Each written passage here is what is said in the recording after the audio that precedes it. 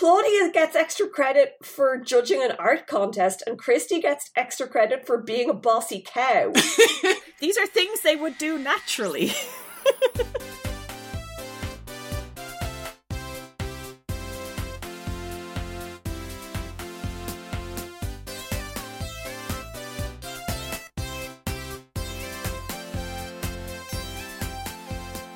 Hello and welcome to the podcast at Dawn's House, because what the world needs most right now is a podcast about the Babysitters Club. I'm Esther.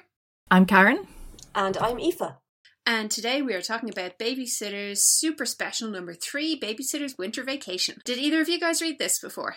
No, I didn't read this. Aoife, did you? Yeah, it was the first Babysitters Club book I ever read. Oh, wow. My cousin Amy had bought it at the airport to read on her flight from Australia when she visited when she was 11. And she had finished it and therefore didn't want to read it again and gave it to me, a concept I found hard to wrap my head around, but fair enough, free book. And I read it. I would have read it a lot, I think, before I then went and got the first 20 books series through the buy and sell. So did you remember much then? You probably did. Before I started reading it, I remembered they went to a ski lodge in Vermont. Mm-hmm. I remembered very little of the actual details. I knew that either Claudia or Stacey fell in love with a 20-something ski instructor who had a wife and child. Mm-hmm. And I remembered that the line, "Are you French Canadian? No, I'm French occurred in the book. I was pretty sure that wasn't about that ski instructor, but I wasn't certain. And until I started reading it, that was literally all I remembered. By the time I was halfway through the first chapter, I was just like, oh yeah, of course there's the snow sculpture, and the winning sculpture is a Cheshire cat, and it's painted with food colouring, which I think someone is wondering whether that's cheating or not. And yeah, this is the one where Mallory decides she's going to be like Harriet the Spy, but she's crap at it. And it just before I got to the events, just the little reminder of the first chapter had half the book floating back to me, but I still missed chunks. I had completely wiped Marianne's embarrassing letters to Logan from my mind. I think that was probably you blocking out the trauma of reading those because they were so painful. Oh, I think I remember there was a small child named Pinky as well, but I had completely forgotten that there was a bus crash, with elementary school children having to be minded by the Babysitters Club. I had forgotten. It wasn't that big of a deal. Yeah, sure. It's not a very dramatic bus crash. I mean, two bus crashes. I know. I mean, I remember reading it now. I remember finding it pretty kind of exciting to think what would that be like when reading about that bus drive. I identified more with the little kids than the babysitters at the time. But it was all extremely familiar as I read it. Even the bits that I had completely forgotten then started massively ringing bells as I went. But at the start of it, it was literally, "Are you French Canadian? No, I'm French.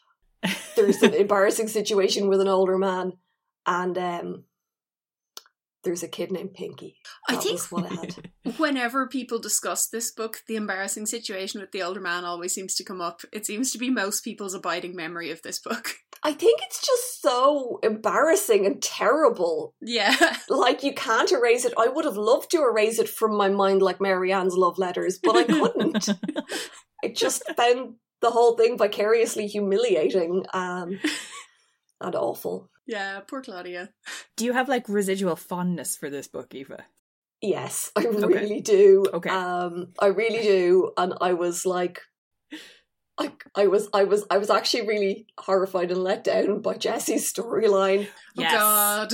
Because I wanted to retain the fondness for this book, and I just can't really 100% do that now. Yeah, no, this book is 6/7 enjoyable. Exactly. At the time, I was just like, yes, that all seems like a reasonable personal growth storyline. Don't make assumptions about people, but yes, I was a very ignorant 11-year-old living in a country where everyone was pretty much white, and everyone I knew certainly was, and I had never given it a moment's thought. But yeah, it hits different now. Yeah. I've got to say, I think by the time I got to that, I was like, nope, this book has two of the just straight out worst babysitter. Well, not Jesse's behaviour, but two of the worst plot lines I've seen so far. I'm totally out of patience with this book. It's pointless. It's meandering. It borrows so many storylines from other better Babysitters Club books. It really is kind of like a clip show. And it leaves you fucking hanging on the ghost. Yes! It really does. It really does. How dare they? Who ghost wrote this? I need their number. I want to talk to their manager. I don't think there was a ghostwriter for this. I was looking through the... Oh my gosh. To see for evidence of one. I think this was all... This is Anne's fault, I think. Sorry. I think maybe this is clearly around the time she was starting to use ghostwriters, though, so she was maybe extremely burnt out and was like, oh, fine, Mallory spies on everyone again. Again. And it's like quite deliberately done again. Like, she's like, oh, I'm going to do the same thing I did last time, but better. Okay. Except not better. And then does it worse? Yeah. Yeah, like we've been noticing there's types of book. There's the like, let's solve a mystery. There's let's do illegal daycare. There's everyone has a fight. There's someone has an ill-advised crush and it's very embarrassing. Mm-hmm. And this book just mashes up all of them. Yeah. Except, like, there's no good mystery at all. Yeah. Like, the mystery is shit. Like, we're sort of teased that there might be a mystery, but there just isn't. It just never appears. And there's even a vague attempt at let's address an issue with Jesse's plot, which is also just terrible. Oh my god. Yeah, it's all the Babysitters Club types and none of them are done well. No, and yet I still just read it suffused in a nostalgic glow. I mean, which is obviously not the same thing as thinking it's good. Lord. Hey, I still like hackers. So. I think we all know there's a difference. They're not the same thing. I mean, there's some genuinely quite funny bits too. Like there are moments of joy in this, but a lot of it is It's also the first time I'd ever heard of Aruba or Vermont or I think Connecticut. So it was educational for you at least. I mean, I didn't go get an atlas and look up these places, so not really. Vermont is somewhere where it snows. What, you didn't do background research on this book you were reading for leisure purposes? I never did background research on books I was reading for leisure purposes. I just sort of assumed I'd infer everything I needed to know. So my frame of reference for Vermont, and when I read this I was like, oh my god, again, is H.P. Lovecraft. It is the setting for being lost up in the woods in Vermont and it snowed and you're stuck in the snow with terrifying extraterrestrials who want to put your brain in a jar. I was really let down when after the snowstorm and they all got stuck in the hotel. That didn't happen. There wasn't even a ghost, never mind extraterrestrials. Yeah. And let us down. I want to start with the covers. So the American cover is like, it's fine. It depicts a scene that does not happen in the book, wherein all the babysitters are having fun together and appearing to like enjoy each other's company. Yeah, is wildly misrepresentative. The UK cover also misrepresents them having fun, but with a really, really just upsetting twist. Where like you can tell who's meant to be Claudia and Jessie and I guess Christy and Stacey.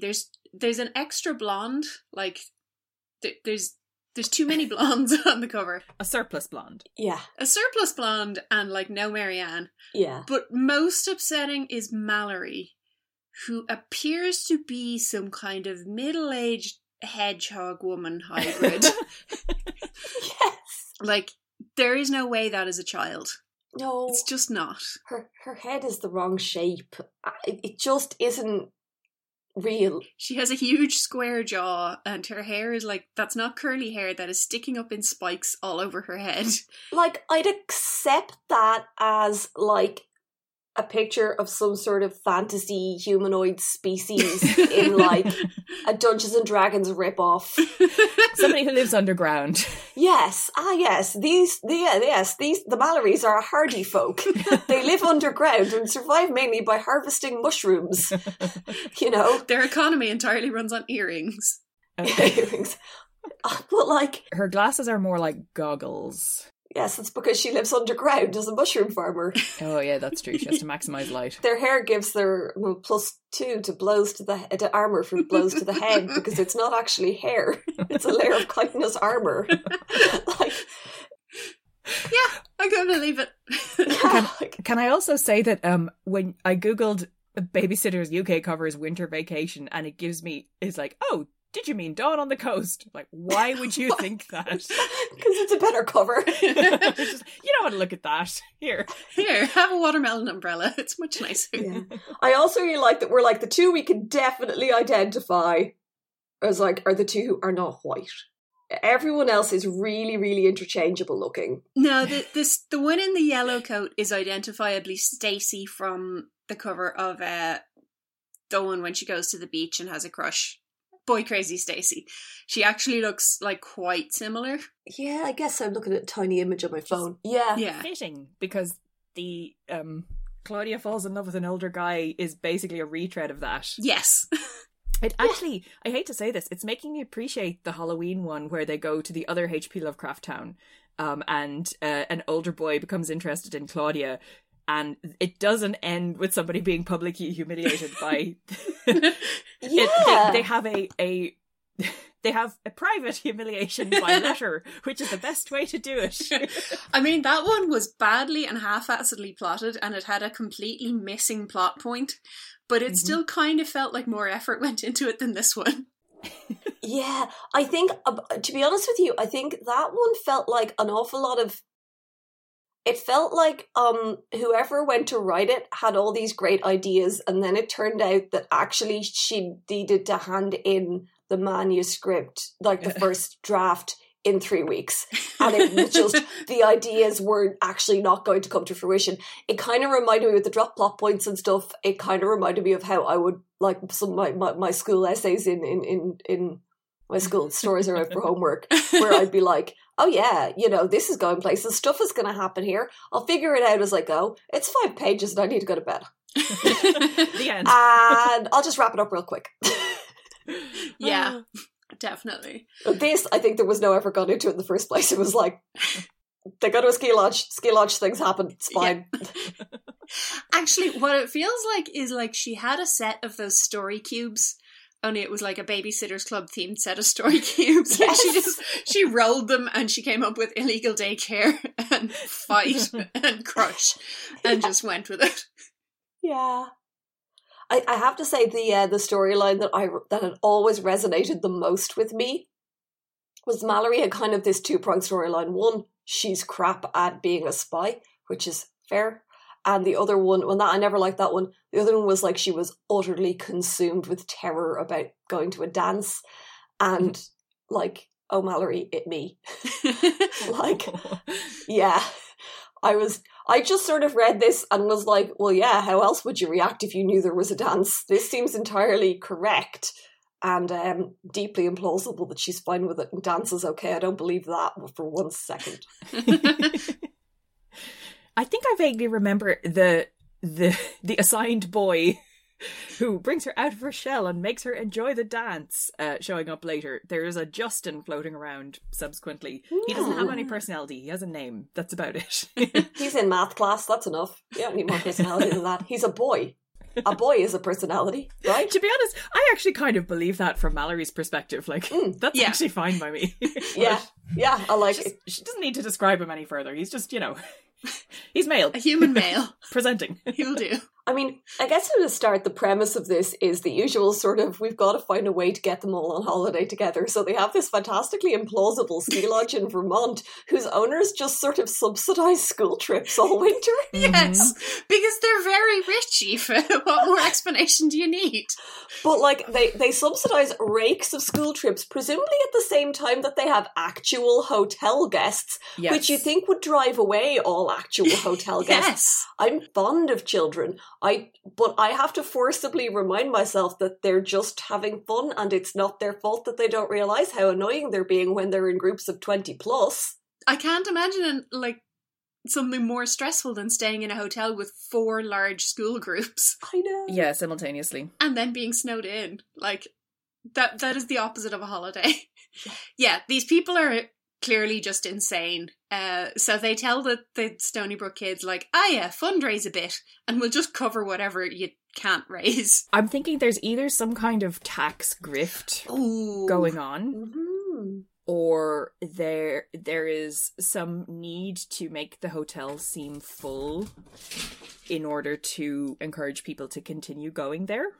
I think that having it full of adolescents would do the opposite of that, though. Yeah, it's worse. Yeah, I think it's money laundering. I think you're right. Money laundering sounds entirely plausible. Yeah. Or it's like, oh, this is a non-profit thing we're doing. This is deductible. There's something is going on. Yeah, there's something going on there, because nobody likes middle school age children that much. No.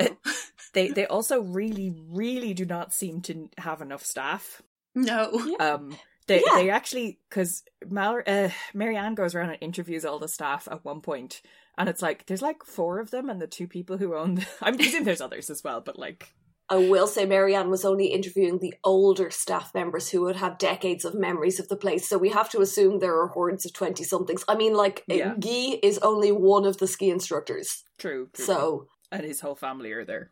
Yeah, I think we can assume there's armies of staff that we just don't encounter. Okay, fair enough. Because they're not babysitting relevant. But yeah, I think you're right. This place is definitely like some kind of shell corporation. Dodgy as fuck. For something, yeah. The other thing is, it is literally, and I don't think she meant to like summon this particular image, right? But once it's there, it cannot go away. I know why she drew her breath in like that. It's because although the lodge looks big from the outside, you don't feel the vastness until you're inside. Have you ever seen that Stephen King movie, The Shining? Yes, Remember the Overlook Hotel where all the scary things happened? Remember how big it was? Well, that's pretty much the way the lodge looks. Great. What the hell? Why would you call attention to that? Why would you invoke this? But also, do they expect the target age audience of these books to have seen The Shining? Yeah, because they shouldn't.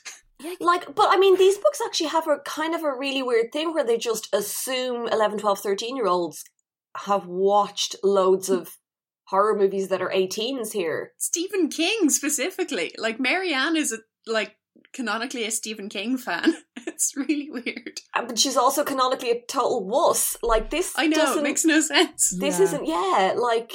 I don't think a lot of 10-year-olds know what the Overlook Hotel looks like well enough for this to be a useful reference. But yeah, I agree. It's a really, really weird thing to bring up, and then you're expecting like murders to happen the whole time, and they never do. It's very disappointing. So, maybe that's why Mallory goes paranoid. Yeah. Oh my god, Marianne's writing all this random crap in her book? No. I think the idea is that it gets excised out. These are the rough notes. Yeah, these are the rough notes. It's the usual thing where it sort of pretends it's that we're reading their notes, like as in from the... But all Babysitters and no Logan makes Marianne go something. Oh, it really did. That's the only thing I'm thinking of there. Like, I doubt at all that was intended, but it kind of feels like maybe she had just watched The Shining recently and was like, that'd be a great setting. Do we see anybody with a hatchet at any point? Are there twins? Is there somebody in a mascot outfit? I do have to wonder am I just missing something culturally? Was it really commonplace for people to go, well, horror movies are supposed to be scary, so, and for like 12-year-olds to be watching this stuff? I mean, we probably knew some 12-year-olds that would have watched horror films or did if they could. But like... Yeah, my brother saw It when he was very small, but he feels that was a mistake. Oh god, your brother is the most clown-phobic person on the planet. That's why!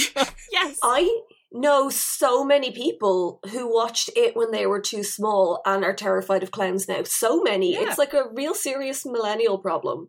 That we had older siblings who showed us It when we were small. I didn't. I was very scared of everything. I know, so no, like people's older siblings would watch It when the parents weren't out, let the 6-year-olds or 8-year-olds stay in the room or whatever, and then terrified of clowns for life. Yeah.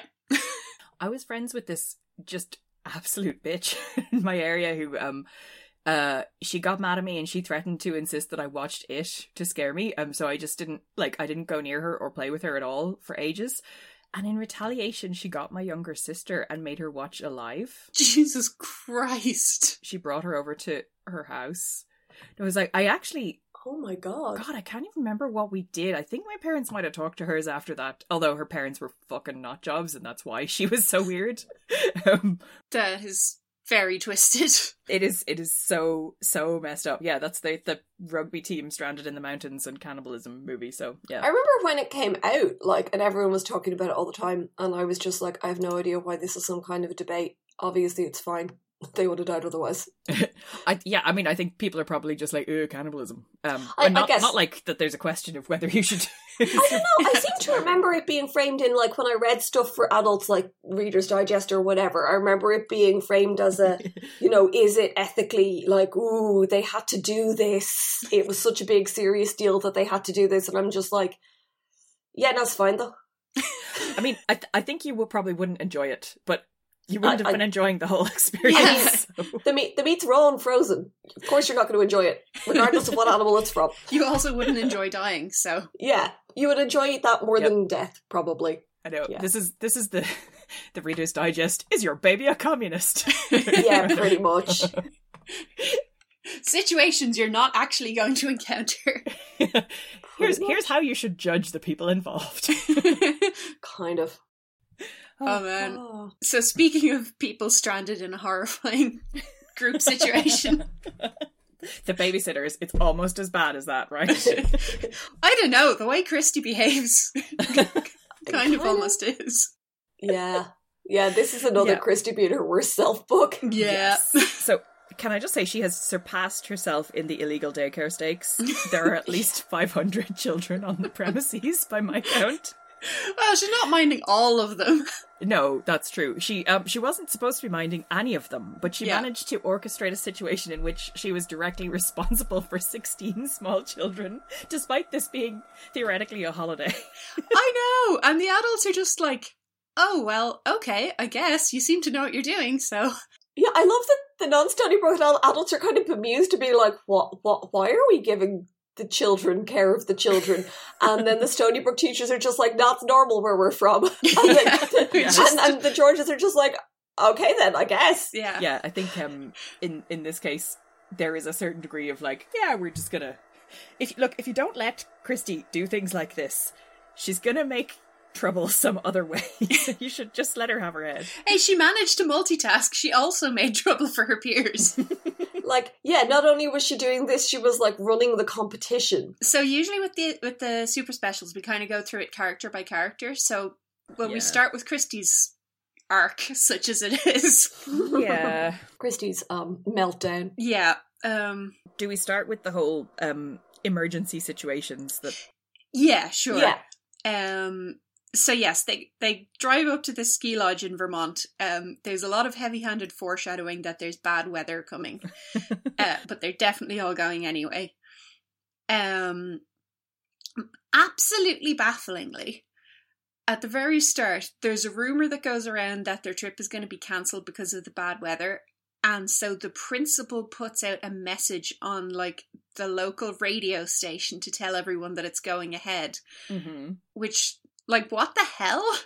I mean, that actually kind of makes sense if your local radio station is actually local to your town as opposed to being for like a city and the surrounds or whatever. Or the state of Connecticut. But I just feel like I just have this image of him like self-importantly ringing up and being like, yes, can you put out an announcement to tell the kids that their school trip is going ahead as planned? And then being like, who are you? No, you see, this is Stony Brook journalism. Angry pigs go hog wild. Yes, I was going to say that. They need to fill the airtime. They're like, they probably do this kind of thing all the time.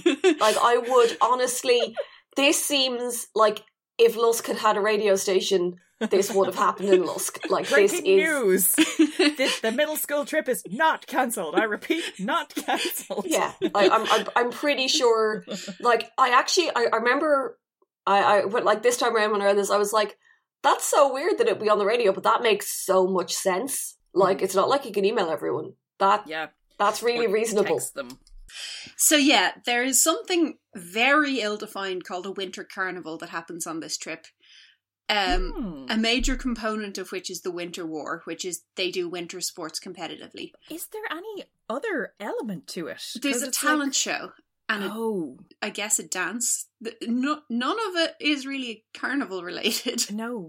It feels like this, if you're going to have this many kids in your premises, you literally just have to keep them busy. Yeah. I was actually kind of nervous at the discussion of how it was going to go originally, because it's like, oh, they just come for a holiday and they get to relax for a week. And I'm like, you're going to not leave them unoccupied? Really? Like, it's a miracle the place hasn't burned down. There are 382 of them. Of the Stony Brook Middle School kids. And there are a bunch of other kids as well. And there would be one more, only Logan had to go to Aruba. Yes, that's true. Poor thing. Darn old Aruba. Darn old island of Aruba. I love that. Oh. Why couldn't we have gone to Aruba instead of hanging out in a shack in Vermont? Yes. So yeah, Christy is organising the entire winter war thing and captaining one of the teams. And the teachers clearly just don't know her very well, because this really plays to her worst personality traits. Yep. I think they're hoping to just redirect those. Just give that energy somewhere to go, as opposed to whatever else she's going to get done, which is inevitably undermine whoever else they put in charge. Yeah. That's true. No one wants to be that person. It's going to be Rick Chow, and he's just not up to the job. No, he doesn't have the hunger and the killer instinct that she has. No. He just wants to be a 13-year-old boy and do activities. God, stay to him. So yeah, the night they arrive at the lodge, they find out that there was this busload of kids from a small underprivileged town who were supposed to come up for their winter holiday, and their bus has crashed. Dun dun dun. They discover this because two of the teachers stagger into the lodge and collapse. It's so dramatic. Yes. It's a good scene. It's like, yeah, why couldn't we have had more of this, you know? Yes. I was very into that. I had forgotten it, and then I was just like, what? Ooh, I have no idea what's happening, and yeah. But yeah, they had walked 2 miles through the blizzard, one of them with cracked ribs, one of them with a broken arm. Like, it was cool. Yes, it was exciting. And it was the last bit of excitement. Yeah, pretty much. This scene, Mrs. George, so it's the Georges are the couple. Did we say that? Yeah. Well, we didn't. Sorry. Sorry. Mr. and Mrs. George are the owners of the shady grifting hotel. So they are like, okay, look, we'll get the bus out and we'll go back. We'll take some of the teachers that are here and we'll go back and we'll save the students, because these two teachers who are injured, they're going to have to stay here. They need medical attention. They can't go anywhere. And there's a doctor on site, so that's sorted. And there's, which is handy. And Christy is like, we'll go with you. Me and all my friends who I haven't consulted. We will definitely come. And then, my math teacher stepped forward. They're great with kids, he said. They'd probably be a good choice. Mrs. George looked at the seven of us. Well, terrific, she said finally. I think some adults should go along too, though. Yeah, you think? I actually kind of picture the scene a bit as, they're great with kids. That'd be a good choice. Can I have some more brandy? Yeah, you know who's well placed to rescue these miners in an emergency? Other miners. So the hotel owners, 3 teachers from Stony Brook Middle School and 7 babysitters go. Another, we'll go, the Babysitters Club will go. The what? Mrs. George looked flustered for the first time, because this is not normal, Christy. No. Also, I think in further support of our theory that everyone is an unreliable narrator in these, Christy announces, I knew that the club members were nervous but in control. Not one of them minded that I had volunteered our services. Children come first where we're concerned, and we've handled pretty many emergencies as well as large groups of children. This was something we had to do. Well, that's good to know, Christy, because you certainly didn't consult them. It's just as well, because not one of them would have felt empowered to say no to you anyway. No. Your crazy midnight rescue. These girls all live for the drama. Yes, they definitely all wanted to go. Well, probably, yes. This is an exciting accident rescue with babysitting included. It would have been polite to at least catch their eye and be like, Who's coming? Make a gesture, be like, That's not the Christy Thomas way. Do a huddle and say, right, does anyone, I'm going, who wants to come with me? Then you can get volunteers, like. Yeah, that's not the Christy way.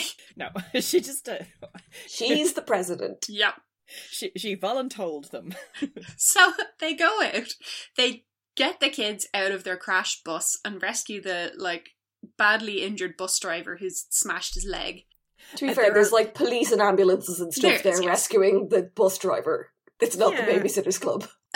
But I just have to, like, make a little detour and point out Marianne's absolutely whack priorities here. So Marianne has been making documenting the trip as a gift for Logan because he's not here because he's in Darnold, Aruba.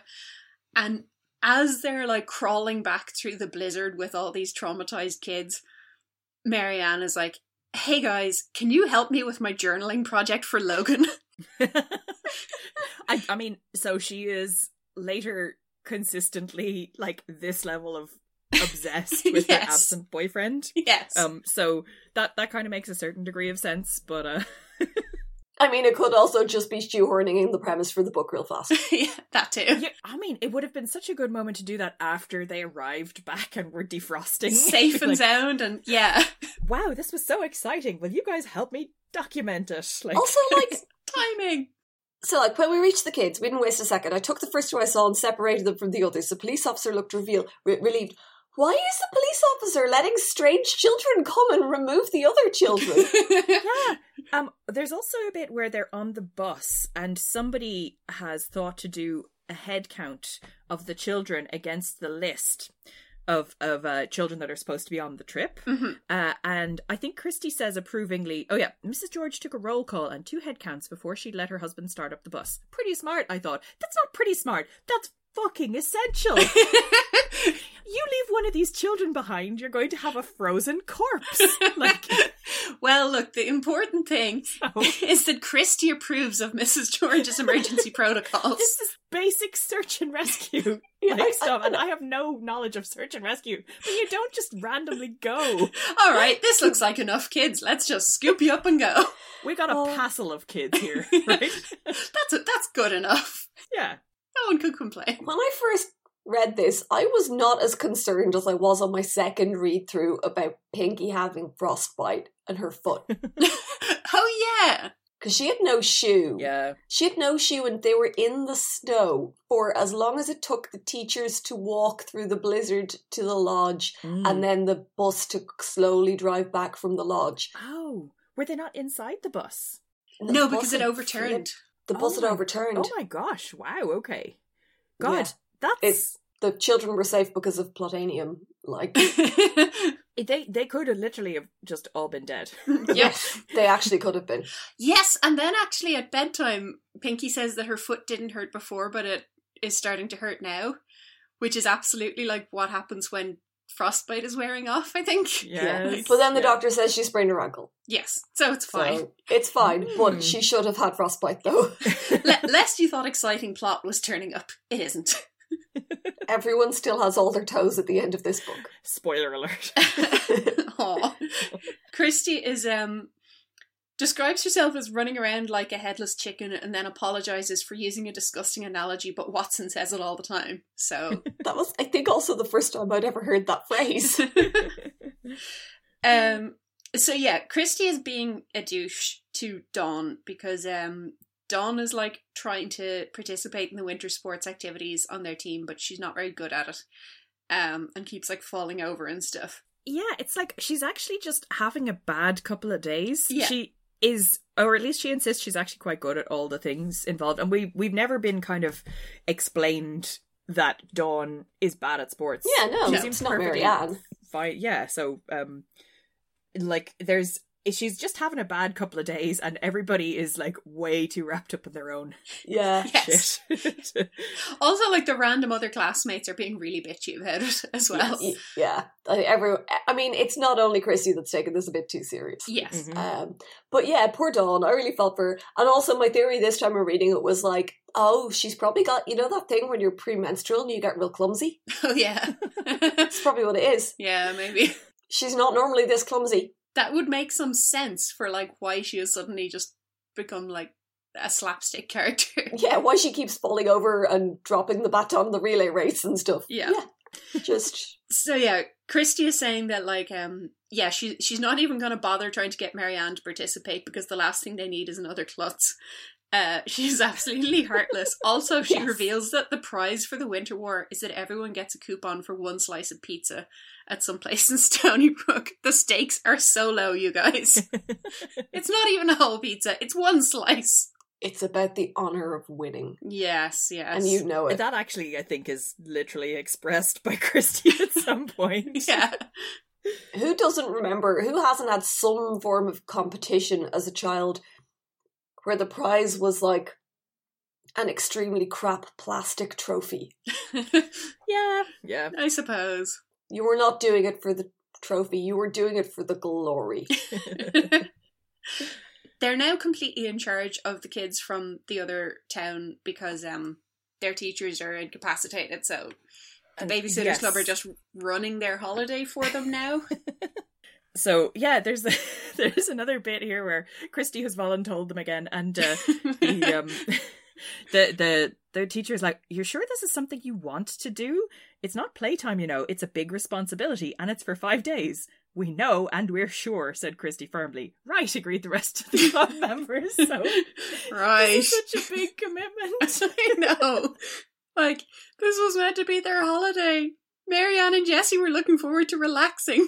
I know. I think they do actually do a fair bit of relaxing, and the teachers who are responsible for the children also do take charge of them a lot. Yeah. But, as their injuries allow, but yeah. Yes. I think it's more... I mean, this is all from their point of view. So they probably think, we're in charge of these children for the trip, but really probably what's happening is when the teachers need a nap. Yeah. Like, you know, they'll farm them out for a couple of hours to the Babysitters Club and get a bit of a rest. Yeah. Wait till the painkillers kick in. You just can't miss up an opportunity for an illegal daycare when it presents itself. No. Exactly. Carpe illegal daycare. What if illegal daycare, but in Stephen King's The Shining? I mean, there were those twins. Are there twins in this? And the little boy. No, in The Shining. The scary little girl twins. If only the Arnold twins had come along on this. And they're probably there in amongst the 385. Oh no, wait, they're not middle school, they're the little girls, yeah. Thank God.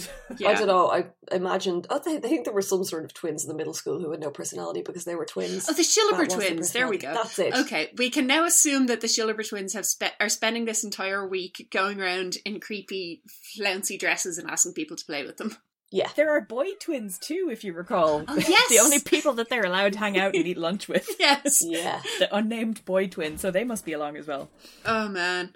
So yeah, they do a snow person building contest with the small kids, and Claudia takes a Polaroid of each kid with their snow sculpture, which the kids are absolutely amazed by and entranced by, because I guess photography is new and exciting in the 90s. And then in the afternoon they have the middle schoolers big serious snow sculpture contest, which was the only one of the contests that I remembered. I had actually completely forgotten there were sports. That seems like, you know, your kind of priorities. I mean, my kind of priorities is extremely on brand. Social anxiety and no sports.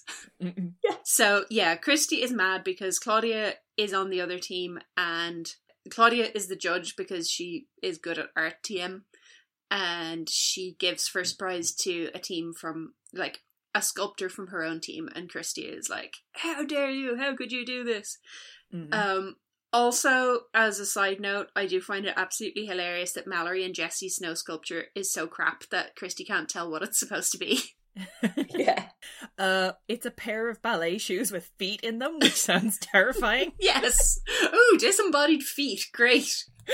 Also, Ashley Wyeth is in town and has entered the snow sculpture competition and is unimpressed at not winning. Yes. Yes, she's annoyed too. It's just good continuity that Ashley is there, and like, because she should be there. Of and course. this is exactly the kind of thing she would do. She has no other role to play. She's just being herself. Yeah, and she works alone. I like to think that Ashley Wyeth wasn't so much like, oh, Claude should have chosen mine, as like, Claude's choice for winning sculpture Just banal. portrays a lack of artistic sensibilities. Yes. You know, yeah. It lacks the Aristotelian virtues. Yeah. I would also love to know what Ashley's sculpture was. Like, I'm assuming it's a representation of, like, the concept of empathy or something like that. And that's why she didn't win. Yeah, it's not really her strong point, empathy. No. So, Christy is then mad at Claudia because Claudia is not immediately running off to practice her skiing for later on, and Christy thinks this is some kind of weird passive-aggressive flex.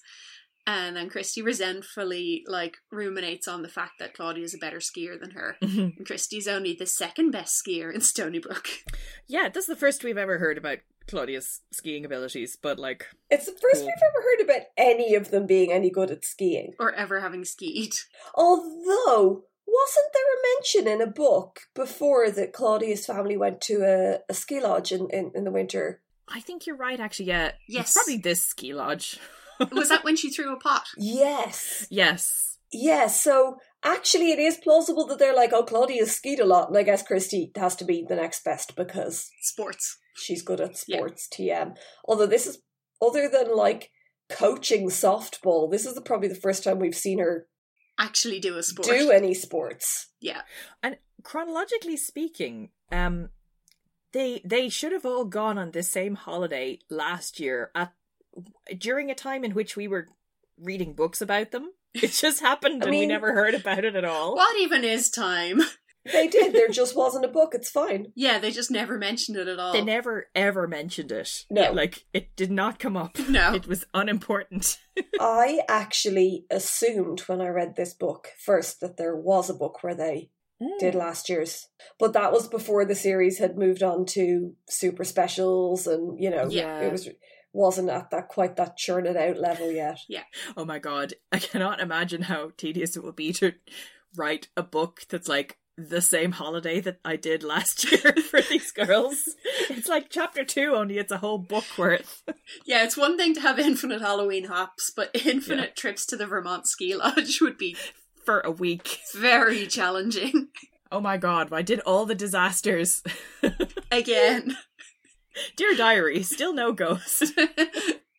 Oh my god. So yeah, Christy's worst point then is so Claudia, as we have alluded to, has a terrible crushing public humiliation. Uh-huh. And Christy is like kind of excited because she hopes that Claudia will be too upset to do well in the cross-country skiing contest. Yes. She kind of admits that this is terrible, but that this is just how she felt, so deal with it. I feel like I'm okay with this. This is Christy's inner monologue. She did not express this. No. It would have been absolutely on brand for her to be like, God, Claude, you know. She did put it in the shared journal that she wrote for Marianne, though. No, these aren't, because we see it, because there was something said, I think it was at one of Christy's chapters at the start of it, she kind of, when it gets to the print text and not the handwriting, says, as I'd mentioned in my journal entry for Marianne. Okay. Blah. So no, this is not, I always think of the difference between the handwritten and the text as being the difference between the person on the television show saying, well, yes, yesterday afternoon when I was down at the old mill, I saw that very man. And then the scene goes all wavy and you got that twinkly music. And that's when it changes from handwriting to text. So we're no longer getting a direct narrative. That's the only way you can actually have these books make any sense whatsoever, because they walk that really uncomfortable line where they're sort of supposed to be, they have this little excuse for there being actually a text that is the book you're reading, but also it very obviously couldn't possibly be the book you're reading. Yes. Yeah. This story that you're hearing, so in a normal book, it's meant to be the club notebook, right? Yeah. Like, no way. No. Are these books the club notebook? No. Oh, man. So Christy breaks a boy's ankle at this point. Christy just bullies some random children into entering the cross-country skiing competition who have never cross-country skied before. And she's like, it's fine. If you can walk, you can ski. And they're like, okay, which is not the case. even remotely. That is fake news, Christy. Also, can I just say, she does not break his ankle, she causes his ankle to become broken, which is an important and relevant distinction here. Fair. I mean, in a court of law, sure, but in the court of public opinion, She broke his ankle. she broke his ankle. Oh no, I fully blame her. It's like, and she herself is aware that she is the instigator. She's gone too far, even for her.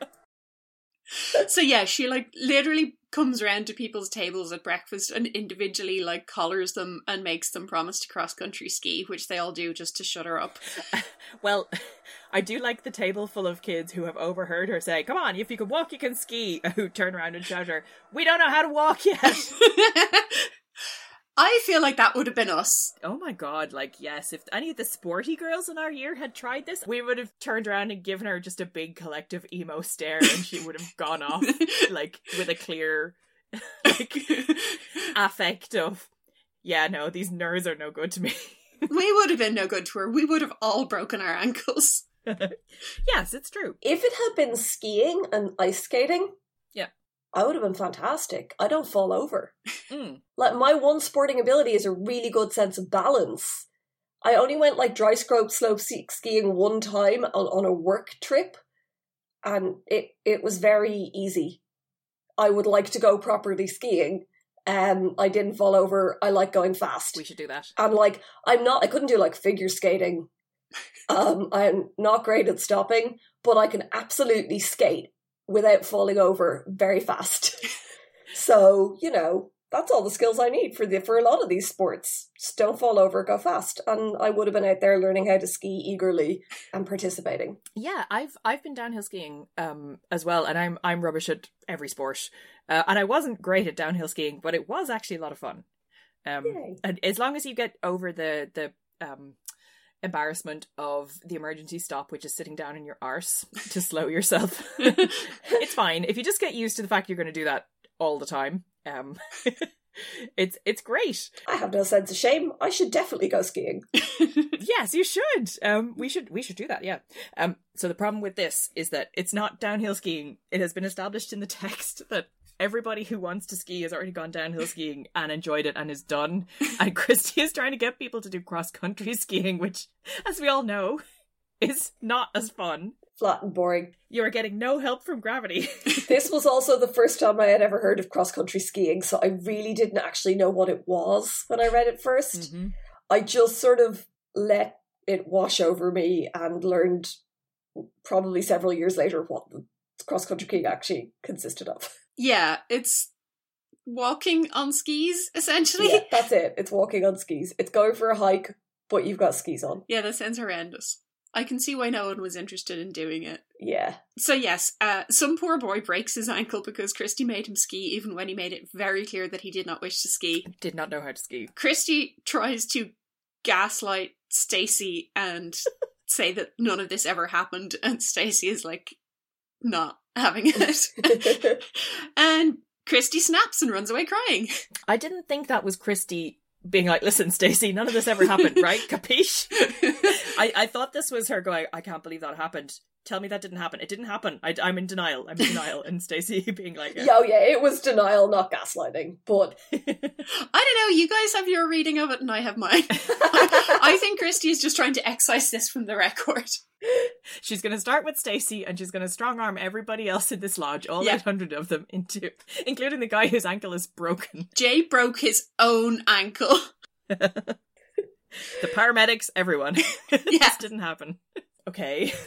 So, yes, she freaks out and runs off to the dorm crying, and Marianne talks her down and says, "Well, it's pretty bad that this happened, but you didn't force Jay to compete. He could have said no," which is a pretty terrible thing to say, considering Marianne wasn't there and Jay very much did say no. uh-huh. And then she admits that Christy is pretty pushy, but she's a lot less pushy than she used to be, so thanks a lot. Great pep talk all round. I mean, like, better than being like, "No, Christy, you're not pushy." That would have been just insulting.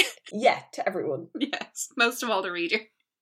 So, yeah, eventually Christy admits that she's nice when she's coaching little kids to play softball, but kind of insufferable when she's competing on her own behalf, which Marianne agrees with. But her ankle-breaking victim forgives her and dances with her at the dance on the last night. On his crutches. Yeah, there's a good question there about how he does the dancing bit. I mean, he's probably full of morphine because he only broke the bone like very shortly before. So I mean, I have to assume he's sort of just on crutches and kind of swaying slightly. We could have let him sit in the dance and be friendly. He didn't have to actually get up to make Christy feel better. Maybe we could have let the poor guy, like... He suffered enough. Yeah. Now, come on, author, whoever you are. I don't think Anne is actually giving any of the injuries in this book the realistic treatment they deserve. No. That's what the Babysitters Club needs, more medical realism. So that's Christy. That's our Christy arc. I feel like now we should take things easy, kick back and relax, and recap Stacey's arc.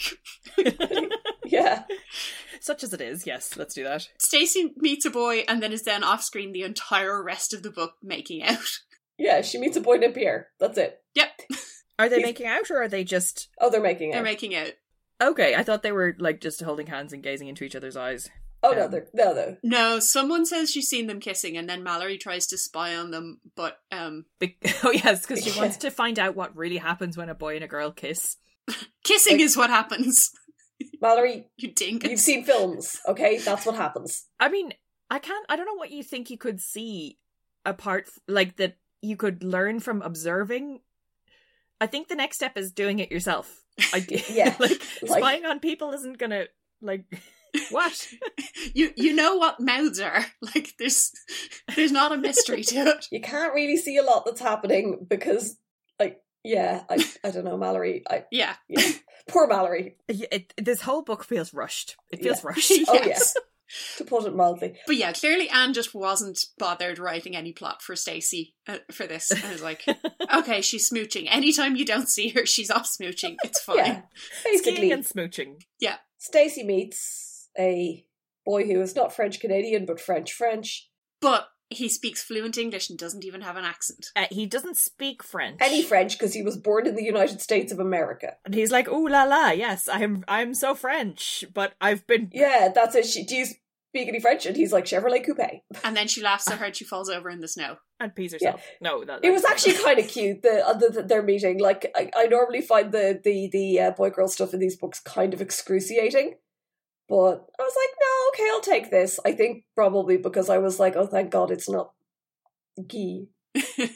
I did find it hilarious that she feels sophisticated because his name is French. Yes. And he's French, but from Vermont. Yeah. Like, okay, cool. His parents are from Paris or something like that. So there's a weird, unexplored parallel here where Stacey meets and falls for this pseudo-Frenchman and has a successful relationship with him, and Claudia meets and falls for another actual Frenchman. An actual Frenchman, and it like goes horribly wrong because he is as established happily married with children and also not a paedophile, and just really into giving her like a very good ski instructor experience. He genuinely seems to be impressed with how good she is at skiing and gives her like extra help and attention because of this. He just generally is super into skiing. He says she's a champion. A champion. But they've each met a comedy Frenchman. Yeah, it's weird. An incredibly sexy comedy Frenchman.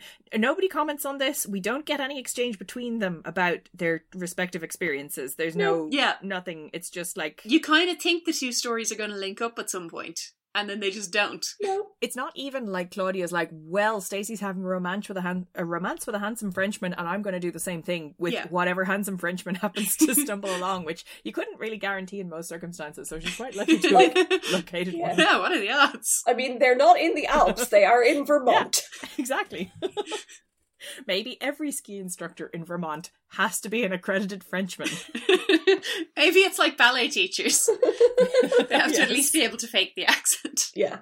That might be because she was wondering. We don't know for sure if he is French. He could be Swiss. That's true. the other option that's presented to us. Also, yeah, his dialogue is written like a pantomime comedy Frenchman, but Claudia being Claudia is like cannot understand. Oh, what does it mean when he says this? Oh, he means this. Yeah. And also can't tell where his accent is meant to be from. I'm not sure I could tell the difference between a French person's accent and a French-speaking Swiss person's accent. Aoife would quiz him on his accent. Yeah, no, I would. You'd say, I'm guessing he's from a francophone country, but Claudia Yes. doesn't quite seem to have made that leap. She's just like, he's exotic. Based on the excruciating I dialect, he does seem to be from a francophone country. Or at least what Anne M. Martin thinks that should sound like. Or he's on the run and is pretending to be French and is massively over the top. And he's actually from Detroit. Yeah, he's hamming it up terribly. And Yeah. Claudia just doesn't pick up on it. Headcanon accepted. Yeah. I mean, we might as well do Claudia's storyline then now, Yeah. since we're doing it anyway, and because that's basically it. Yeah. For Stacey. Yeah. Apart from Stacey giving Christy some, crisp advice. Yes. Stacey tells Christy to get the hell over herself and Christy runs off. That's the other bit of plot that she gets. Yeah. I mean, it's about time somebody told Christy to get the hell over herself, so good. Absolutely. I do love that Claudia is absolutely disgusted by grown-ups having emotions. Early on when they're, as you say, voluntold that they're going to look after the kids from Conway Cove. Mm-hmm. Christy didn't even need to look at the rest of us for our opinions. Thanks, she replied, but we don't need to be paid. We're going to have a great time here. The least we can do is help out some of the other kids you're giving a treat to. And Claudia is like, well, Christy should know better than to say something like that to an adult. Of course, Mrs. George began to cry because she was so touched. Us BSC members decided it was time to hightail it out of there. I love her absolute naked disgust at this. It's just a result of babysitters doing babysitter stuff where it's like, no, seriously, if we don't give Christy some kids to mind, you just don't know what she's going to get up to, so you might as well find... She's going to take over the damn hotel. Yeah. Yeah, you can't do... Even running the Winter War is not enough. It's nowhere near enough. My favourite exchange, though, in that chapter is like, we could help, I whispered. We could watch the kids. Christy smiled. Exactly what I was thinking. Should I say something? Nothing ever stopped you before. Yes. Ooh, if looks could kill. Claudia as the Veep, her official job is to provide the room and the snacks and the phone line, and her unofficial job is to be the only person with the clout to call Christy on her bullshit. Yes, she's a foil. I also feel like that, yeah, Ashley Wyeth turning up and nearly rooming with them feels like a Claudia adjacent plot point, because Ashley Wyeth is Claudia's baggage. Yeah. They're initially... What? That's extra good for like emotional baggage, and also in the She's other a sense right of the word little baggage. checking baggage. She is a baggage. An unpleasant Victorian woman. Yes. Yeah, they're sent to a room and they're figuring out who's going to share a bunk with who, and Ashley Wyeth just materializes from nowhere and is like, I don't have anyone to share with. And then Christy very, very ungraciously agrees to share a bunk with Ashley, and then they promptly leave Ashley on the floor drawing. And then they ditch her to go bunk with the primary school kids anyway, so... We never hear from Ashley again until she's annoyed that Claude didn't judge the competition correctly. Yep. I mean, the unreliable narrators in this have informed us that Ashley Wyeth doesn't have feelings. All she cares about is art, so this is fine. Yes, it's fine. They can be mean to her, it doesn't matter. She wears bell-bottom trousers, so... I mean, they weren't even particularly mean to her. She clearly doesn't like them. Yeah, but they also, didn't say anything to her when they left her alone in that bedroom. She was going to room with them, and then they're like, actually, no, we're going to room with some small children we don't know. Yeah. I think I would feel a bit abandoned if the 7 people That's I knew fair. Yeah. upped and left. Yes. Without a word. That's pretty tough. Left her on her own, yeah. There's 2 options for this. Either there was meant to be an Ashley storyline and Anna Martin was like, I don't know. I don't even know. I didn't even fit the ghost in here, okay? Look, we don't have time for Ashley. I'm going to cut that bit out. Or Ashley is just like a minor distraction who is just so low on the pecking order that she could just be thrown down. So often in these books, someone will turn up and it will feel like in a TV show where they're like, oh, the actor was contracted to do a certain number of episodes, so we had to give them a speaking part in this. So here's Ashley. But, that's not how books work. She's going to walk in, drink some orange juice out of the fridge and leave again, and no one will comment on the fact that she doesn't live in this house. Yeah, it was just, especially because it wasn't like they just happened to mention that Ashley, if Ashley had only been in the sculpture competition, that would have made perfect sense. Yeah. Because sculpture competition, artist, great, someone else declare, just a nice little bit of flavour. That's perfect. Mm-hmm. But having the whole bunk thing be a thing and then they don't spend a single night in that room anyway is really weird. It's just so weird. Yeah. So yes, then Claudia goes for a skiing lesson. The instructor is hot. Everyone is awestruck. Oh, actually, yes, she describes how hot he is. And then he says hello. All of students were awestruck, especially the girls. I do like the implication that the boys were also awestruck by his hotness. Men want to be him and the girls want to be with him. Exactly. Yes, the way his dialogue is written is excruciating. Claudia decides, if only I were a little bit younger. If only he were a little younger. He looked about 25. Well, maybe that didn't matter. I could fall in love with an older man, couldn't I? It happens all the time. I mean, to other people. It's so awkward when you've also read the one that's set in Maine in the haunted house with the creepy gardener. Well, that time the guy was Italian. It's totally different. Oh, okay. Oh, Jesus, I'd forgotten that. That wasn't the important bit. The important bit was that he was a college student. Yes. Younger than he. Uh-huh. Yeah. Oh, yeah. This is it. Claudia says, I wished I could speak whatever guy's native language was. She presumably did not think that he was a teenager. Well, no, she says she thinks he's like 25. Yeah. She knows. Oh my God. I missed that bit. I was like, but she knows he's far too old. Yeah, she's just decided. And she's just decided that and it's not like, I don't mind the thing of like, oh, I could have a crush on him. I could fall in love with an older man. Like, sure you could, but why would he be interested in you? Yeah, she tells Stacey that he has a crush on her. Like, that's this is the really humiliating stuff, is that she gets convinced that he fancies her, and it's like, why would that? I have never, ever, ever gone into a crush with the assumption that the other person likes me back. I sort of embraced my crushes as being something that I had to deal with. So yeah, Claudia, with spectacular overconfidence, has just told everyone that he has a crush on her. Which, good God, no. And there's also, I think he likes me, guys, is perfectly fine 13-year-old level discourse. Yeah. Just 30-year-old man with a child and a wife has just proposed to me. Except he hasn't. Well, yes.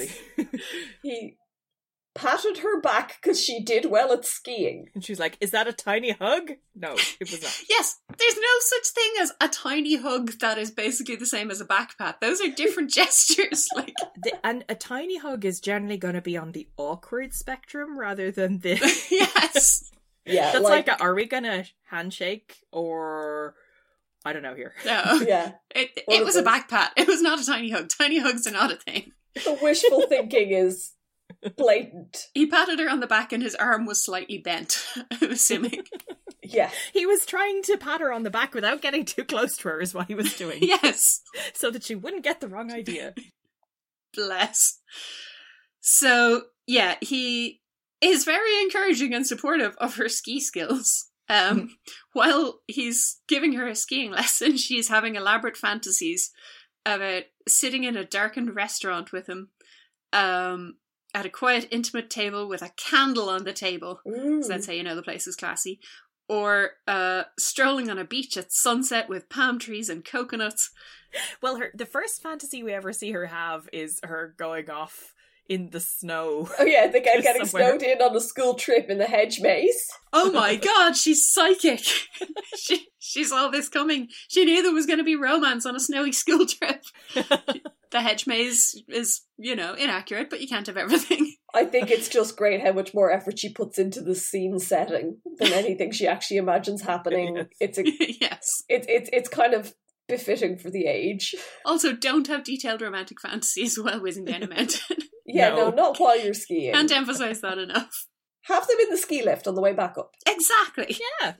Did you guys ever play this like really ridiculous 90s computer game called Ski? No. The one where it's just, you just have to dodge the trees and stuff. Yeah, you're just playing a tiny skier and you go down the slope and you dodge skier. And you dodge the trees and things as Aoife describes. And there are only two things that happen. One of which is that if you keep skiing past the finale, eventually the abominable snowman comes out and eats you. Yeah. And the other thing that can happen if you're very good at it is there's like trees with leaves on and trees that are dead trees with no leaves. And if you run into one of the dead trees fast enough, it goes on fire.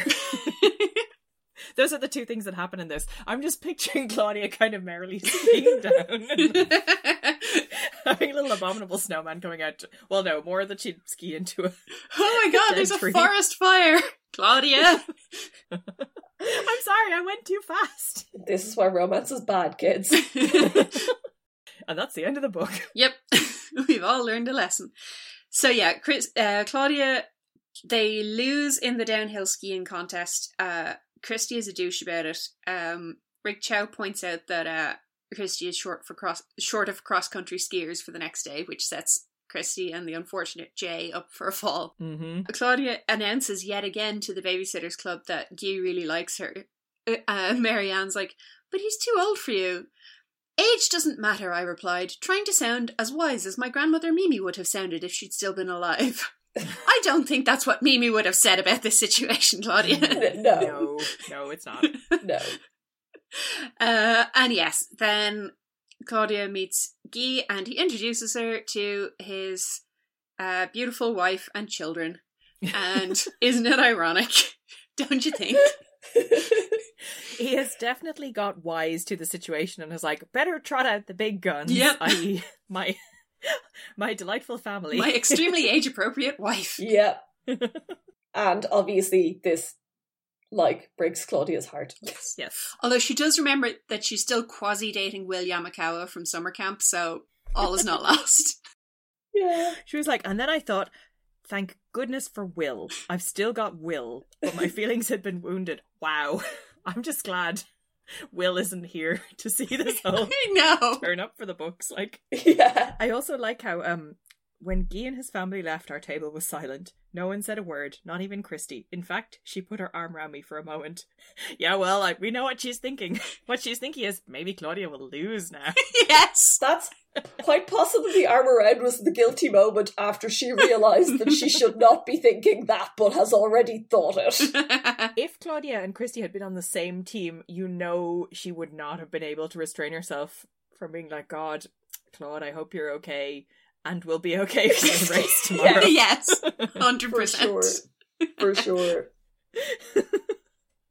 You should get a good night's sleep and, do whatever crying or that you need to. Do it now. Get it out. Get it out of your system, Out of your okay? system. We need to make sure you're good for tomorrow. Yeah. I will sit here and personally supervise you until I'm sure that you've cried out all the water from your body. Then chug this Gatorade and get out on the slopes. Yeah. Oh man. So yeah, Dawn, again, has very little arc. She is clumsy, fails at winter sports, falls over several times. Loses at Monopoly also. Oh yeah. She just can't catch a break. She's just got this run of bad luck. Yeah. And then she, later on, she re-enters all the sports and does quite well, but it's only mentioned in passing. Yeah. Come on. I mean, her arc is pretty much that she realises that maybe she's letting what other people think of her get to her more than she thought she would, and maybe she isn't so independent and such a free thinker. But nothing ever comes of that. That's just it. She thinks, I better talk to my mom about this. Yeah. And when I that's go the home, end of Dawn. And that's it. Mm-hmm. Also, she briefly has a fight with Marianne, and then they make up less than 24 hours later. Yeah. So it's fine. Yeah. Yeah. Anne was really not firing on all cylinders for this one, I think. Mm-hmm. Yeah, I mean, these specials have got to be it's just the fact that everyone has to have a storyline, and obviously there wasn't the time to actually do storylines for everyone, and Dawn's is particularly inexplicable. Stacey's is light, but coherent. It's in character and it's coherent. Yeah. And it's kind of, in a way, it actually nicely like works with other stuff we've seen Stacey do, where she has unsuccessful holiday romances. Yeah. And then this one she has a successful one, and that's fine. And Pierre doesn't seem like a terrible person either. It's like, it's a very slight storyline, but her storyline is holiday romance with a dude named Pierre. Mm-hmm. Done. She's very upset that they have to say goodbye at the end, but like even that is very like heightened and romancy. It's like they're having the last dance together and they don't want to say goodbye, and they exchange numbers, and like it's very it's exactly what you would want out of a holiday romance as a teenage girl. It's like all the feels, you cry a bit, you go home, you make out till your lips nearly fall off, and then you go home. It's fine. Yeah, it's like, it's very nice, and it's like, there's nothing to it, but it does what it does well. Yeah. Pierre also gets a bit in the epilogue, which gave me one of like 2 genuine laughs from this book. So somebody else is reporting on the postcards. TM, there always has to be the postcard section. And his to Stacey is, "Dear Stacey, see, I told you we'd write. Thank you for your letter. I'll never forget our week at the lodge either. It was the best one of my life. I love you. Bill." Just kidding, this is me, Pierre, of course. I love that you would say, "I love you," and then sign it with the fake name. Yes. This is such a goofy 13-year-old boy. Yeah. I'm not, the person reporting, I think it's Marianne. Yeah, it's Marianne. Priscilla says, "I'm not sure I would write 'I love you' on a postcard where the mailman and your mother could see it." Yeah, the mailman must not know that a teenager has a crush on another teenager. Yes. These things are too shameful. Well, I mean, if I was Marianne and my parent was Marianne's father, I would also not want anything like that on a postcard that might be read by my father. "Dear Pierre, in future, please write ILU instead of I love you." Or maybe spell love LUV. Send some postcards to this dead drop. You can't contact me at my house anymore. "Dear Marianne, I don't want to go out with you anymore.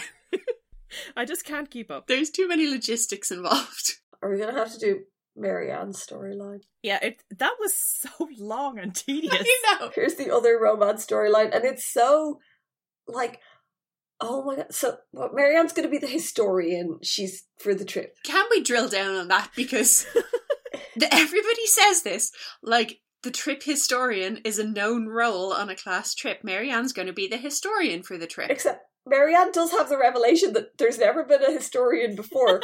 Maybe no one else was as dorky as me. Yes. I love that. I love that so much. So the thing is that all the there are a bunch of things that you can volunteer for which give you extra credit, TM, and Christie's insane kind of dictator act is apparently one of the things that will get her extra credit. And so, yes, Marianne has volunteered to be the historian as described. It's not that she's just decided she's going to LARP as a historian, although that's kind of what she's doing. Yeah, no, it's an option every year, but no one ever takes it until Marianne comes along. Yes. Because you have to write an essay. Like, Claudia gets extra credit for judging an art contest, and Christy gets extra credit for being a bossy cow. These are things they would do naturally. Yeah. Well, Marianne would be a dork about local history naturally. It's what she does. She has to write it up now. That's true, yeah, but involves actual work. I'm so upset by this. Like, why would you expect a child to do a history project about your hotel? Like, who came up with this as a role? Marianne did go for it, and it isn't like some child has to be shoehorned into doing this every year. They seem to have offered it in previous years and got no takers. I'm just saying, like, if you or I were bringing 382 tweens on holiday, my God, how long would we have to brainstorm before we came up with the idea of, let's suggest one of them does a history project about the hotel? I'm guessing that at some stage, right, there was a set of teachers at Stony Brook Middle School trying to come up with stuff for the kids to do to earn extra credit for this trip so they could pretend it was educational. And get the school board to allow it or whatever. And they basically they just sat there in the staff room writing random things and then be like, but maybe they were like, we don't have anything for the nerds though. And they were like, oh, someone could run a table quiz. But instead of doing that, like, I mean, that would have been a better thing to do. So much better. I know. But instead of that, they were like, someone could do like, it's an old hotel. Someone could do a history project on the hotel. I guess. Counter suggestion. Mm. They were on holiday with Marianne last year.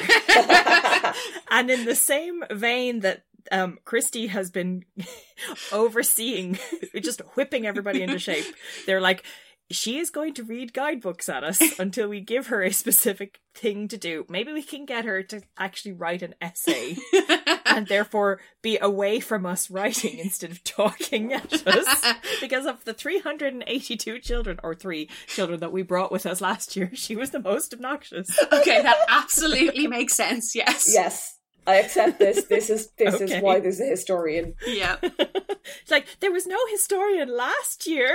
Yeah, they hadn't come up with it yet. Yeah, this is just a Marianne containment strategy. Yes. So yes, Marianne is, however, in a mood. She wakes up feeling all wrong.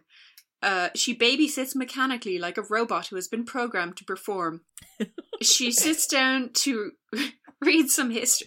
The lodge has a big library. I pulled several books off the shelf, piled them on an end table, and curled up in an armchair to start taking a few notes. Most of the books covered boring things like population statistics, agricultural information, weather and weather patterns, plus a lot of stuff about how to make maple syrup. This is not what your guests want to read on their holiday. The Georges. Yeah. So she does uncover that there is allegedly the ghost of Leicester Lodge, and she gets very excited. Yeah. Goes off to interview the elderly staff of the hotel. Nobody wants to talk about ghosts. Mm-hmm. She says that everyone clams up, and it seems like they're all like, Hiding something. this goes nowhere. Yeah. It goes fucking nowhere. Yes. I'm so mad at this. I know. I was so excited because I was like, oh, I don't remember a ghost. Awesome, there's going to be a ghost. Yeah. Yeah, no, there's no ghost. I love ones when there's a ghost.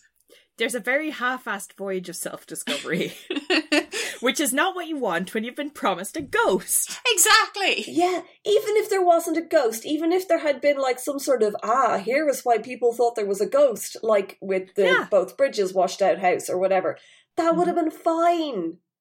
But there was nothing, no mystery, no ghost, just like, nah, it's just old. Mr. George tells her that some guy once died there. And then some people said really generic ghosty tropey things had happened, like doors opening by themselves. And he's like, but also I've lived here for decades and never seen anything. Also the cook once saw some laundry and thought it was a ghost. And that's the resolution of the ghost story. And that is not a resolution. That's a midpoint in the ghost story. Yes. That's why did you bring up a ghost, in fact? This is Chekhov's ghost, okay? That's the bit where it seems like there's no ghost and then something else happens that isn't explained by the explanation we've been given, and Marianne has to reopen the investigation and it turns out ghosts are real. Yeah. We could, literally all we needed was one of the elementary schoolers to be frightened by something that wasn't explained. Do you know what we need? And that would have been fine. We need the rogue scream in the night that went missing from the house in Maine. Yes. We needed it to turn up here. For fuck's sake. I'm never not mad about that. No. Yeah, storylines just kind of go walkabout. You know what? They wrote these books thinking that they'd get away with it. Little did they know that just a whole fuck ton of different podcasts would be scrutinizing every detail 30 years after they were published. Yeah, millennials have zero chill and a lot of time on their hands. They didn't predict the pandemic. Yes. Oh no. The ghost plot is such bullshit, and it is the thing it's not the thing I'm most offended by in this book, because we still haven't got to the offensive plot, but it's the most disappointing plot. Like, Yeah. what is even... Yeah, it's Chekhov's unsatisfying ghost, and I'm so mad. Yeah. Also, Marianne meets her PE teacher from last year who she thought didn't like her, but it turns out the PE teacher doesn't mind her. Yes, that's a whole journey as well. Yeah. Esther has summarised it in its entirety. I mean, that's it. That's the journey. Yep. Yeah. And then Marianne sits around, like, dramatically pining over Logan. This is maximum teenage girls love the drama. She writes the most ridiculous letters.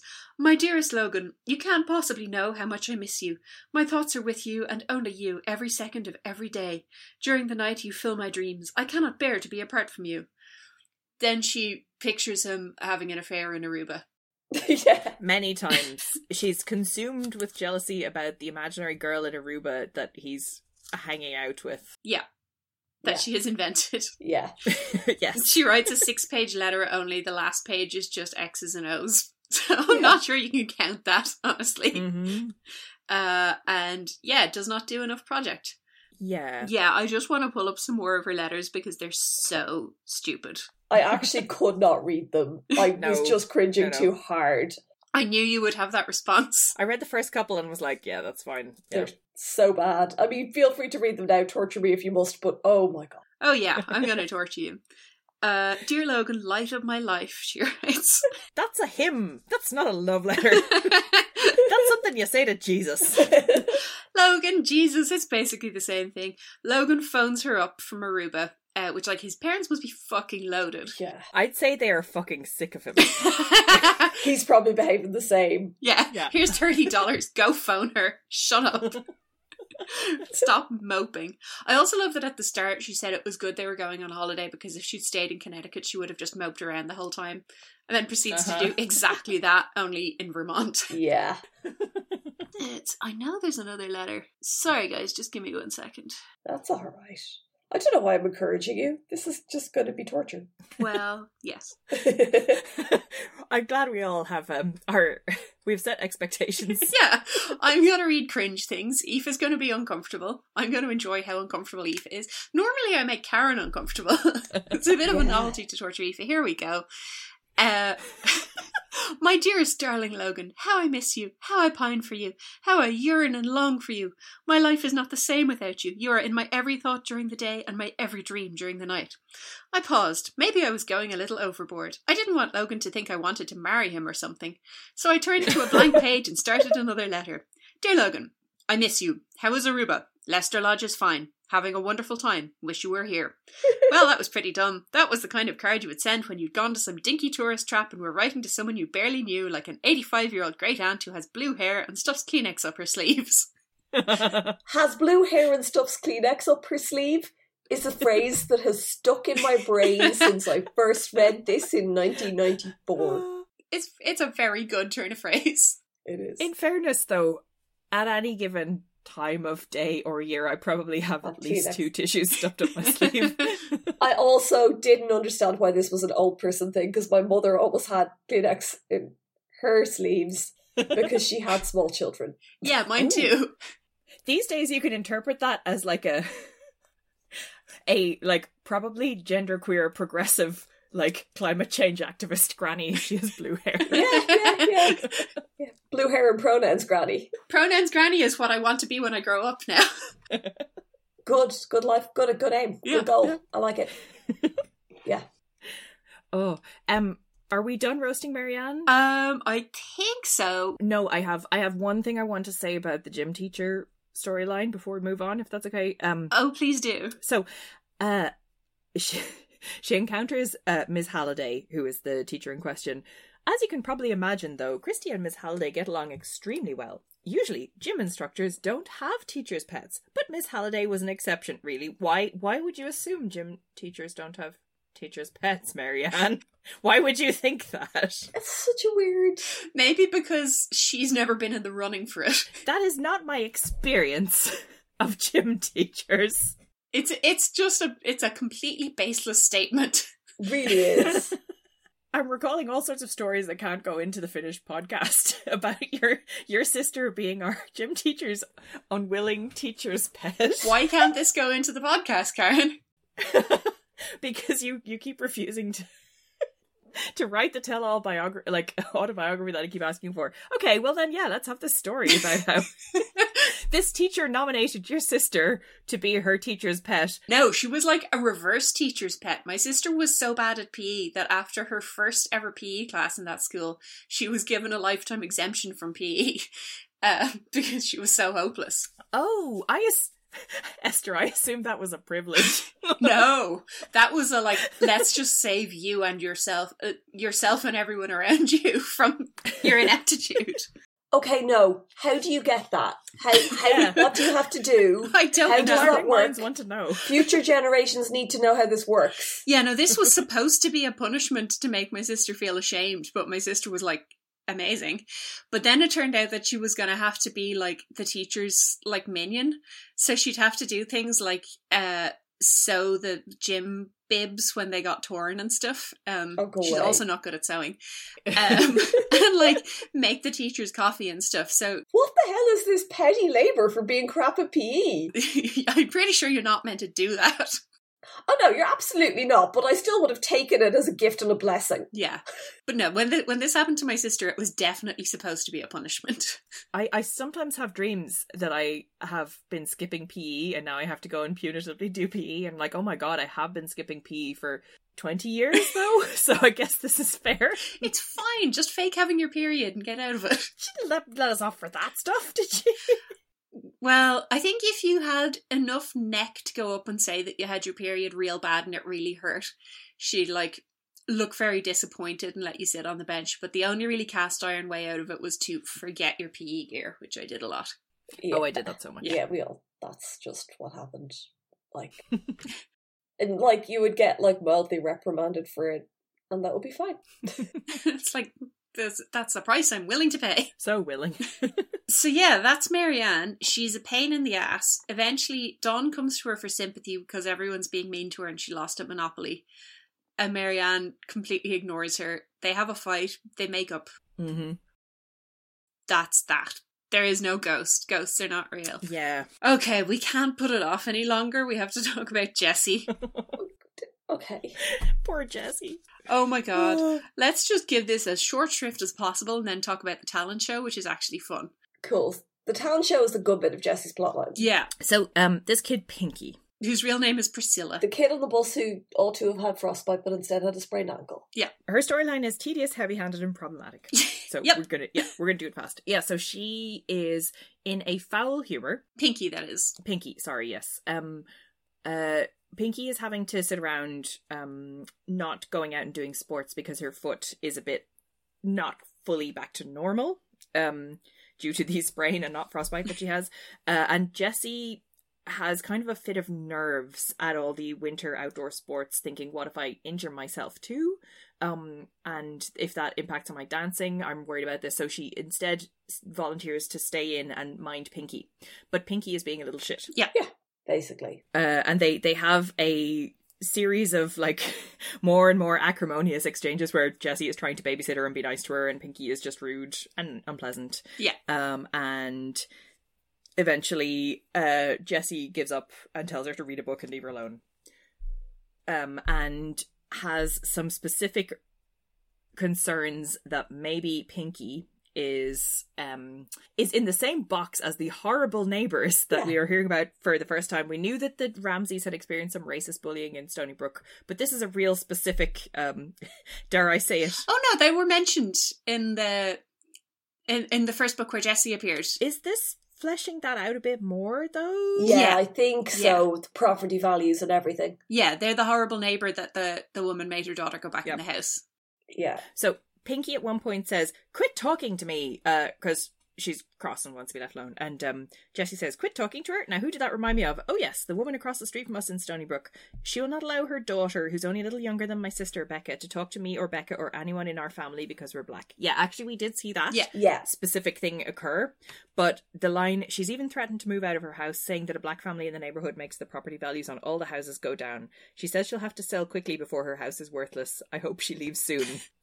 Yeah, fair. That's new. Yeah, that's new. This is a new detail. But yeah. So yeah, Jessie starts to wonder if Pinky is being a bitch because she's racist.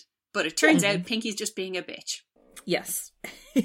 And then Jessie decides that maybe thinking someone is racist is almost as bad as being racist, and she has to go home and confess all to her mother. Oh my god. Yeah, this is just... And I think one of the things about this that got me as well was Mallory is the one going, I don't know, maybe you're reading too much into this.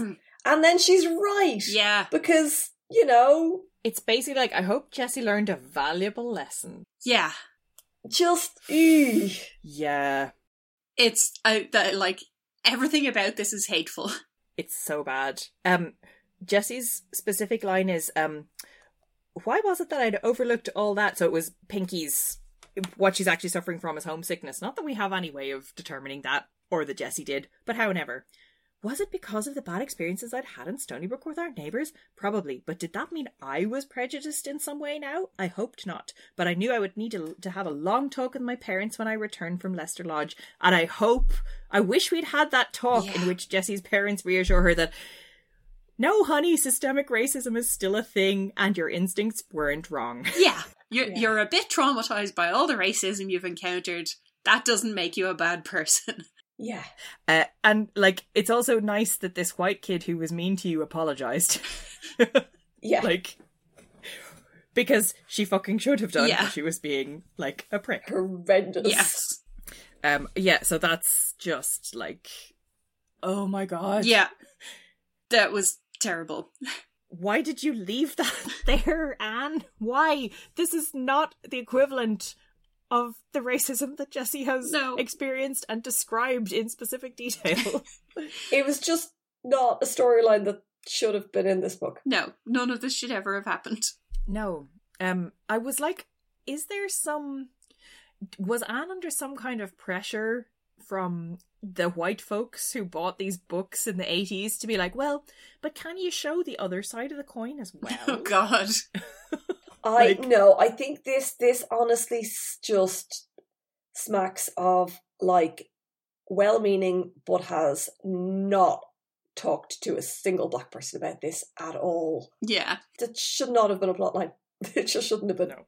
It's This is one of the worst things I've seen, because it's not even like the depiction of a character behaving badly. Yeah. It's like the narrator Yeah. giving you a bad message to take home with you. Like, it is terrible and bad and wrong, and it would never happen in the TV show. No. Thankfully. Anyway, the other part. Mm-hmm. Thank God. Thank God, yes. There's also a talent show to round out the winter carnival, and Jessie heroically is running the entire thing herself, which is a terrifying amount of responsibility to give an 11-year-old. So she wants to get all the kids to do an entertaining show, and also she is very explicit about the fact that she wants to show off her own abilities. I like that. Good for her. Yeah. It's a good mix of, like, I really thought it would be a great place to do my own showpiece. And also, I wanted to ensure that there would be at least one piece in the show. Yes. Because I wasn't sure if anyone was going to show up to this thing. And I think that's completely fair. Like, that's very relatable. But also, I had decided that this was my personal right as talent show coordinator. Yeah. Good for you. Come on. Yeah, like, take the limelight. She's very clear. She wants to impress everyone. And this is going to give her a platform. So, yeah, something that Anna Merton does really well is kids with weird, terrible talents. Yes. Oh my god, the first one. Can we talk about Davina? Yes. I have it here. Will I read it? Go for it, yeah. So Jessie is in the throes of watching people do their talents, and I'm doing air quotes when I say that. Okay, first number, I said, up on stage. This 7th grade girl, Davina, walked nervously onto the stage, sang some song called Stop Picking on the President, and then played a couple of choruses on a harmonica with one hand while waving an American flag with the other. I wrote her name on a pad of paper and put a big no next to it. Yeah. Sucks to be Davina.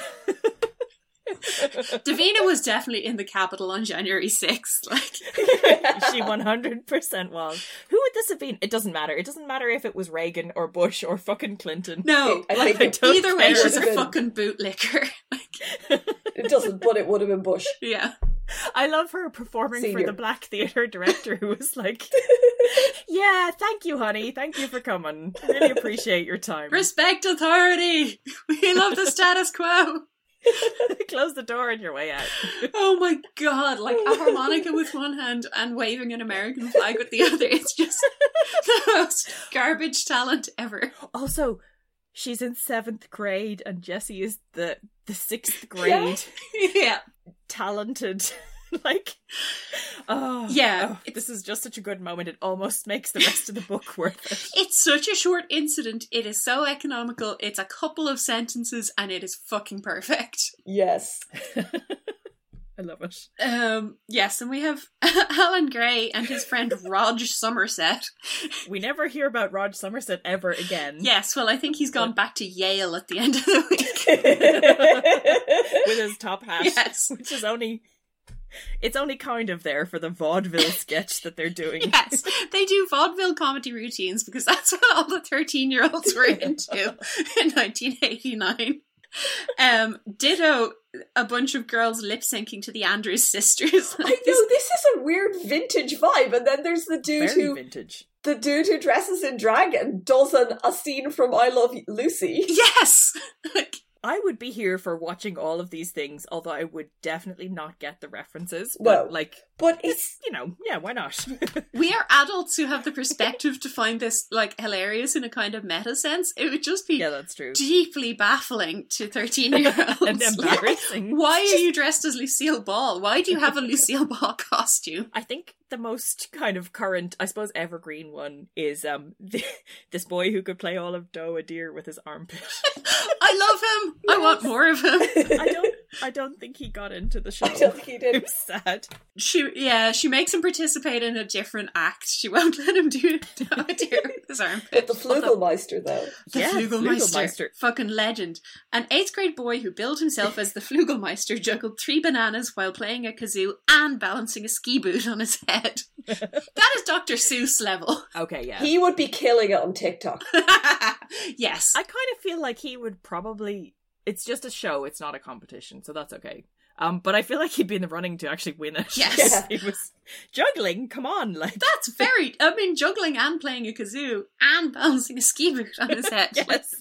I love how he needs something to balance on his head and it's clearly a ski boot. Yes, it's all he had. Like, it's a thing that's there. That is some impressive motor skills. Yeah, as I discussed previously, that, like, if I had seen a teenage boy wearing Alan Gray's alligator hat, I would have instantly fallen in love with him. I would also, at this age, have fallen in love with the Flugelmeister. I guarantee it. I think the vaudeville routine might also...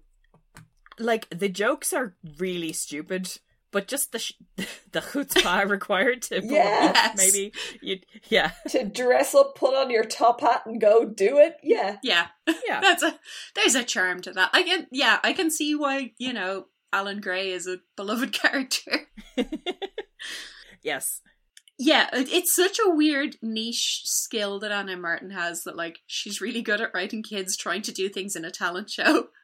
Oh yes! Oh my god, we also have Terry Morgan, who wanted to dress up like Father Goose and recite nursery rhymes in Italian. Very, very specific. So specific. There would be so little in this for anyone in the audience. I'm going to alienate everyone in one go. Yeah. Like, the audience wouldn't even know there were nursery rhymes. No, it could be literally anything. Like, ooh, that kid speaks Italian, apparently. And how do you dress up as Father Goose? Well, no one can say you're not dressed up as Father Goose. Oh, I'm dressed up as Father Goose right now. Exactly. Oh. Yeah, I love it. I love these random things she comes out with. Yeah, so she lets him MC the show because she won't let him recite endless nursery rhymes in Italian. Oh, yes. Also, the teachers fucking showboat. Yes. Elaborately. They decide that they want to sing a medley of 50s doo-wop hits, which, good for them. Apparently the math and social studies teachers can actually harmonise. Then they modify the lyrics so it's about kids and teaching and Leicester Lodge and the Winter War. But they go on for 7 minutes. Yeah, that seemed really long. So long to listen to your teachers singing. And, like, they kind of told Jessie, listen, you've got 45 minutes of the show. Our act is 7 minutes, so... Everyone else in the show has 38 minutes. Maybe Jessie was like, well, we have a vaudeville thing going on already, so I'm just going to get the hook. And if the teachers are bombing out there, I'm just going to yank them off the stage, and they're just going to have to, it's my stage direction, and they'll just have to deal with it. I feel like filking for 7 minutes counts as, like, that's hook worthy. Yeah. I'm also picturing, like, that episode of The Simpsons where the teachers have a talent show and Mrs. Krabappel is singing sexily dressed only in balloons. Oh no. Oh my god. Then she's gotten the Conway Cove kids to put on a sketch about their teachers where they make fun of everyone. Which, like, that was such a fucking gamble. That could have gone so badly. Yeah, they're not your teachers from your school. Yeah, you don't know what's fair game and what's not. Yeah. But it's well received, even though they make fun of a teacher called Miss Wyndham who once got a grape stuck up her nose, which is hilarious. That seems like a very fair game thing to make fun of. I think if I was a teacher, I probably would be relieved if that was the worst thing that was like the worst way in which I had humiliated myself in front of the class. Because, like, I could picture us trying something like this and, like, massively misjudging it and getting in a ton of trouble. Esther, you and I were both in a play in which we masqueraded as teachers from our school, and, like, it was in a language that I do not speak. If you recall, it was scripted for us by another teacher, so, you know, the dialogue was never going to be too mean. Even at the time, I was like, though, I don't know how good these jokes are going to be. Well, I'm not sure I trust this Irish teacher to, like, give a balanced, nuanced portrayal of these other teachers. Why were you in an Irish language play? I used to go to the Irish club because all my friends were in it. Oh. And I used to eat lunch with them. We mostly just played Jenga. Okay. But yes, we also put on a play about a Rose of Tralee parody where we all played teachers competing in it. Nice. It was pretty fun, but I think, like, basically everyone got their single best friend to turn up, and that was the entire audience. Yes. That's fair. Yeah. It was unfortunate if your best friend was also in the play. Yes, which was the case for us. So very few people ever saw it. Just as well, really. Oh god, it will be on YouTube these days. Oh Christ. Esther wrote out my lines for me with the accent marks on the bits where I was supposed to have, like, stress. Oh. So I did not know what I was saying. Oh, bless. Memories. So yeah, I think Jessie's thing comes off a bit better. Yeah. Also, Marianne, like 10 minutes prior to the talent show, realizes she's been completely unhelpful to everybody and decides that the skit that Jessie has been rehearsing with the kids is too juvenile for a bunch of elementary kids to put on. Oh my god. So she writes a heartfelt, like, up its own arse dramatic play about a girl breaking up with her boyfriend and gender politics TM, and Jessie is like, no, we're not gonna stage this, sorry. Jessie is far more, like, understanding and sort of considerate of Marianne's obvious feelings that she has written into this play than it deserves. Yes. Yep. She reads it and she restrains her laughter clearly, and she's like, well, I probably won't get the kids to learn a new fucking skit in the next half an hour. Yes. But thanks for this. And Marianne's like, oh yeah, okay, yeah, I guess this probably isn't very helpful. And Jessie doesn't go, you fucking think I've got to go and do fucking lighting. Yeah, Jessie is an absolute saint in this scene. Yes. Oh my god, poor Jessie. She has clearly had to put up with so much. I know. Like, if anybody deserves a smack across the face, it's Marianne. Like, yes. Marianne is actually, like, she's brutal in this. Like, yeah. Christy is at least within normal Christy parameters. What the fuck is going on with Marianne here? She's a lunatic. Yeah, she's just awful. We kind of skimmed over Mallory's non-plot very quickly, but I would just like to observe that At one point, she convinces herself that the cook is poisoning everybody and tells no one and does nothing about it. And then after a couple of days is like, well, no one's died, so I guess maybe I was wrong about that. That's good. Yeah. Yeah. She's like, okay, I'm going to spy on everyone. Even though we did this in a previous book. Yes. And it kind of worked fine there, but don't do it again. And then she's like, yeah, but I'm not going to get caught, and I'm also not going to write ridiculous things where I make inferences about things that clearly aren't happening. And then she's like, I saw the cook putting something from a jar into the stew, and clearly it's poison. And then afterwards she's like, oh, I guess people also keep Parmesan cheese in a jar, so it was probably that.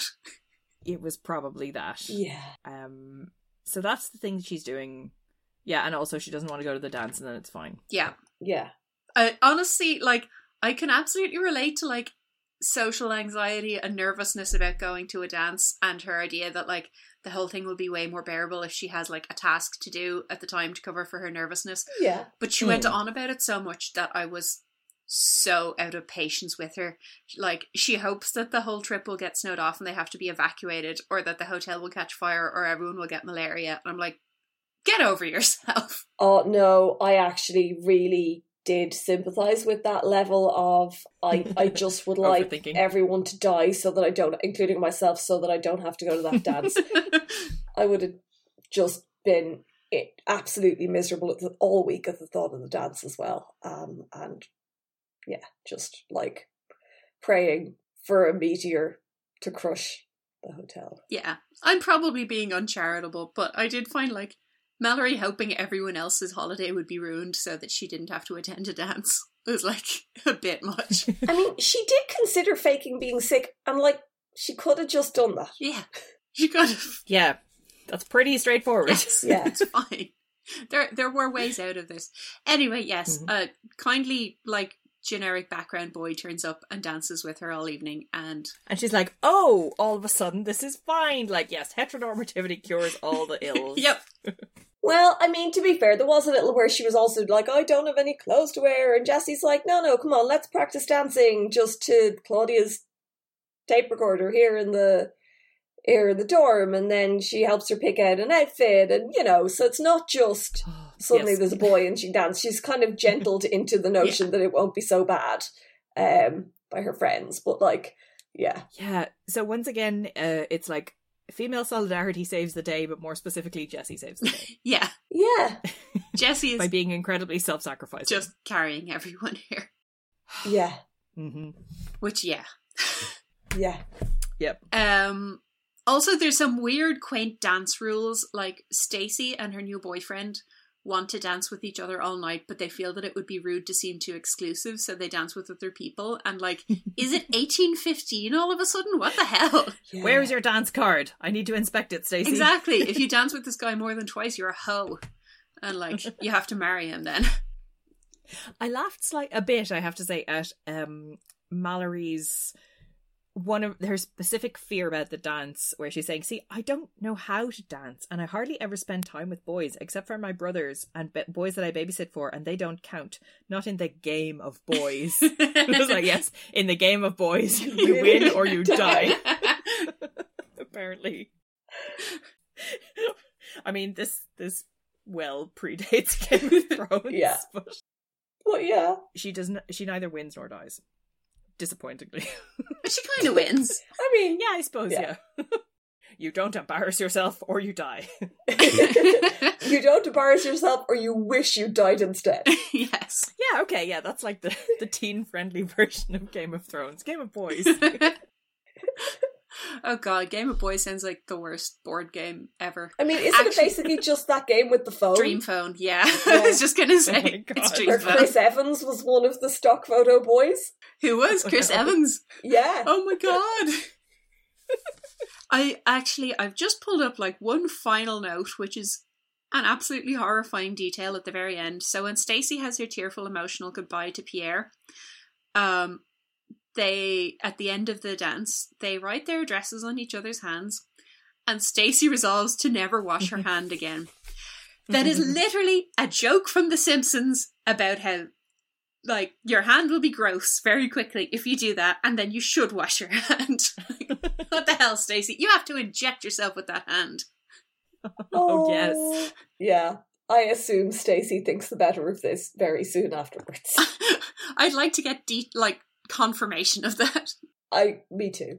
When I went to the ill-fated Neil Gaiman book sighting in 2008 or 9 or something, I was in the queue, which I eventually abandoned because it was so overcrowded, to get my book signed, and I saw a very enthusiastic young man in there near me explaining to somebody that he was going to ask Neil to sign his arm so that he could then get a tattoo directly over the signature. Yeah, that's how you do it though, Stacey. Yeah. I got his address tattooed on me. Here's address tattooed on the back of your hand. Yeah. Your mum won't mind. 23 years ago, he doesn't live there anymore. Could you imagine? I do like that at the end of all this, Marianne has enough self-awareness to know that she needs to censor out a bunch of her own behaviour before handing this record over to Logan. Yes. Oh my god. I just cannot imagine asking anybody, let alone my teenage boyfriend, to read this level of crap. I know. I'm relieved to hear that she didn't. Yeah. They presumably got the fun winter war and babysitting highlights. Yeah. I did a project, there is no ghost. The kind of teaser notes by all the different babysitters in each chapter are also kind of engagingly, especially Dawn. Dawn is like, Marianne, you're not going to put all of this in the book, are you? Please censor bits of this out. It's embarrassing and personal. Also, I had a horrible day, and part of it was down to you, by the way. Yeah. Does Logan really want to read this? This is the flimsiest excuse for this text existing that a Babysitter's special has had. I don't think this is as flimsy as let's give this to Watson and Elizabeth as a thank you gift, actually. I know. I mean, this is true for the main series, but the specials really hammer it home. Which is that I want to go back in time, grab Anna and Martin by the lapels, shake her lightly, and say, the books, they do not need that kind of framing device. They're not epistolary novels. They don't have to be. Yes. Don't you see that it makes them worse? Just let it go. It's bad and forced, and we have to read this fucking handwriting. Yes. Especially Jessie's handwriting, oh my god. Cursive is very unfashionable in the 21st century, and we're tired. And it displays real small on a Kindle. I'm reading this on my phone. My phone! Yeah. Ooh, I will say actually, this one has sketchy illustrations that are actually kind of fun. Yeah, I like them. I quite like those, and they also display okay on a Kindle. That's good. Yeah. Yeah, they look plausibly like they were done by a 13-year-old, and I like that. Yeah, a talented 13-year-old in pen and ink, and they're fun. Yeah. They're not, they're not hideous. Yes. Yeah, no, I like them. More than we can say for some art. Yes, definitely. I think that's pretty much everything. There are no outfits in this book. No. What the hell? Yeah, there's no outfits, which is a real serious omission. Mm. I'm not impressed by that. I assumed they would be on the level of lousy, sexy Flanders ski gear. I mean, there's ski boots. Does this Claudia did bring all her own ski gear? Yeah, and it gets remarked on by Guy. but there's no descriptions of anything. Guy.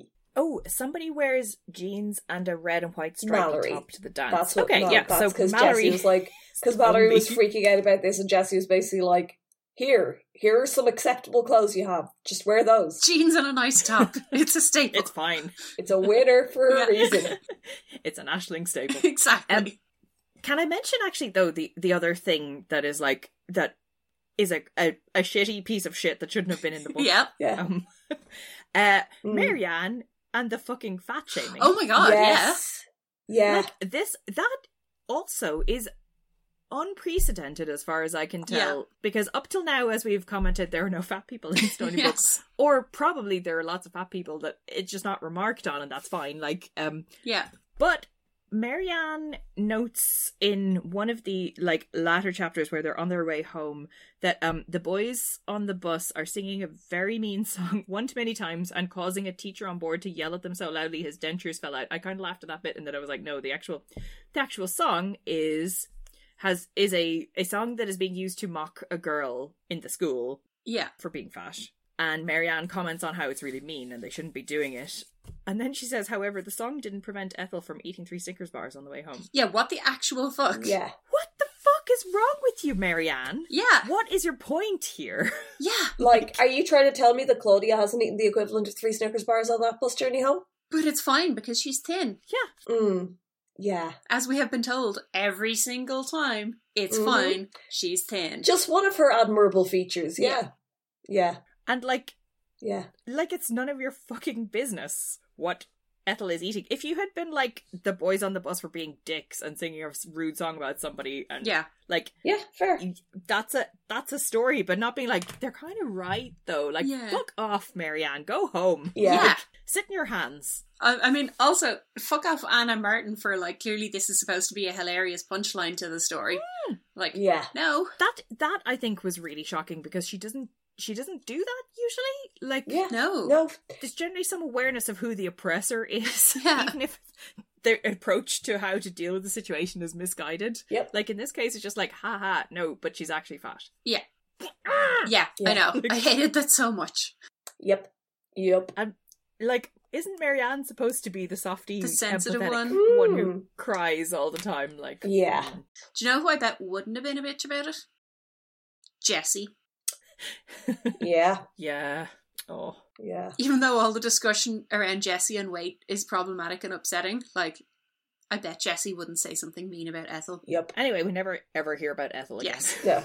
Which is probably for the best, if that's how she's going to be described, so. Yeah. Yeah. Justice for Ethel. Yeah. It would have been good if she'd shown up and smacked somebody. Yes. Like, yes, violence is the answer. Thank you for asking. Karen, I think I know the answer to this, but can you tell us?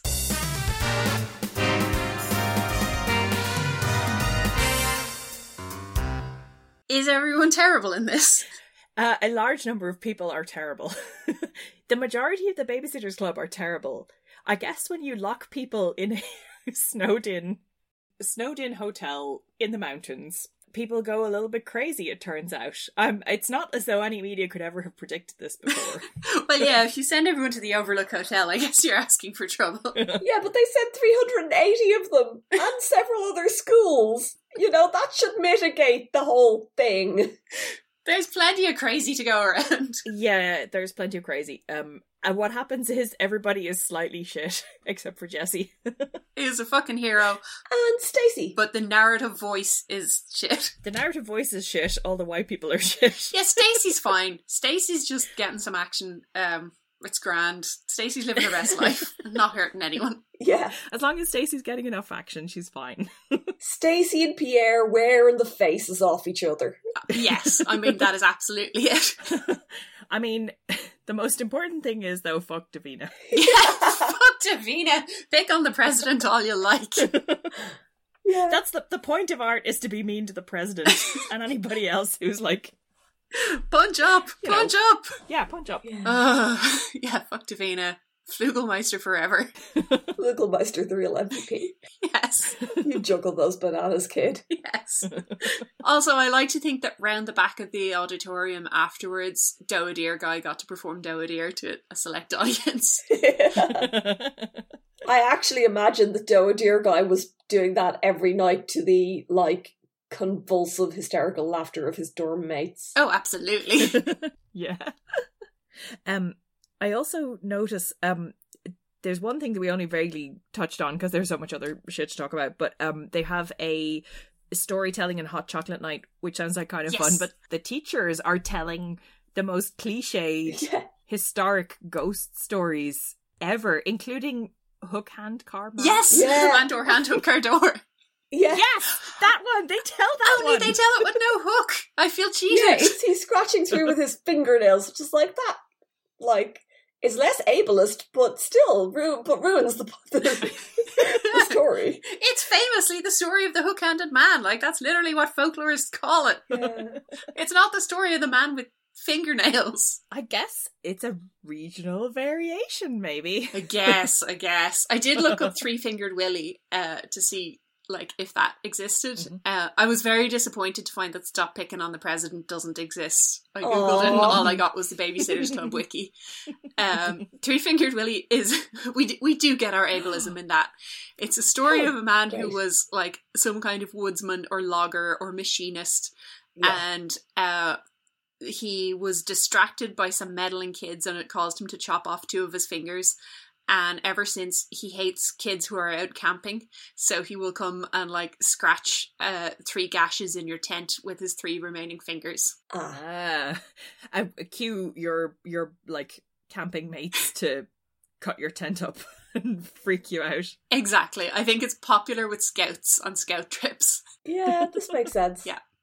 But yeah, the teachers have all just been reading The Vanishing Hitchhiker, and they're just like bringing up all the staples. Mm-hmm. So yeah, I think that's everything. I will plug our social media.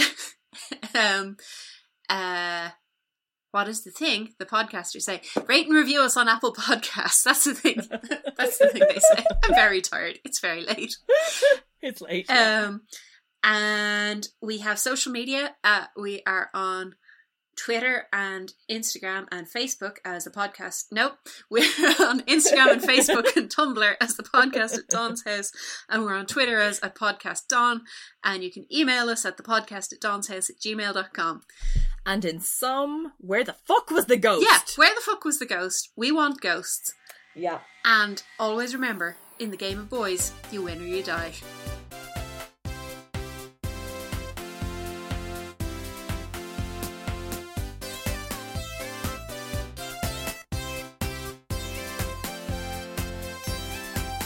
Take the cup up with you, okay? I have to create content. Our audience is waiting, Sophia. I love you. Jake just gave me a filthy look.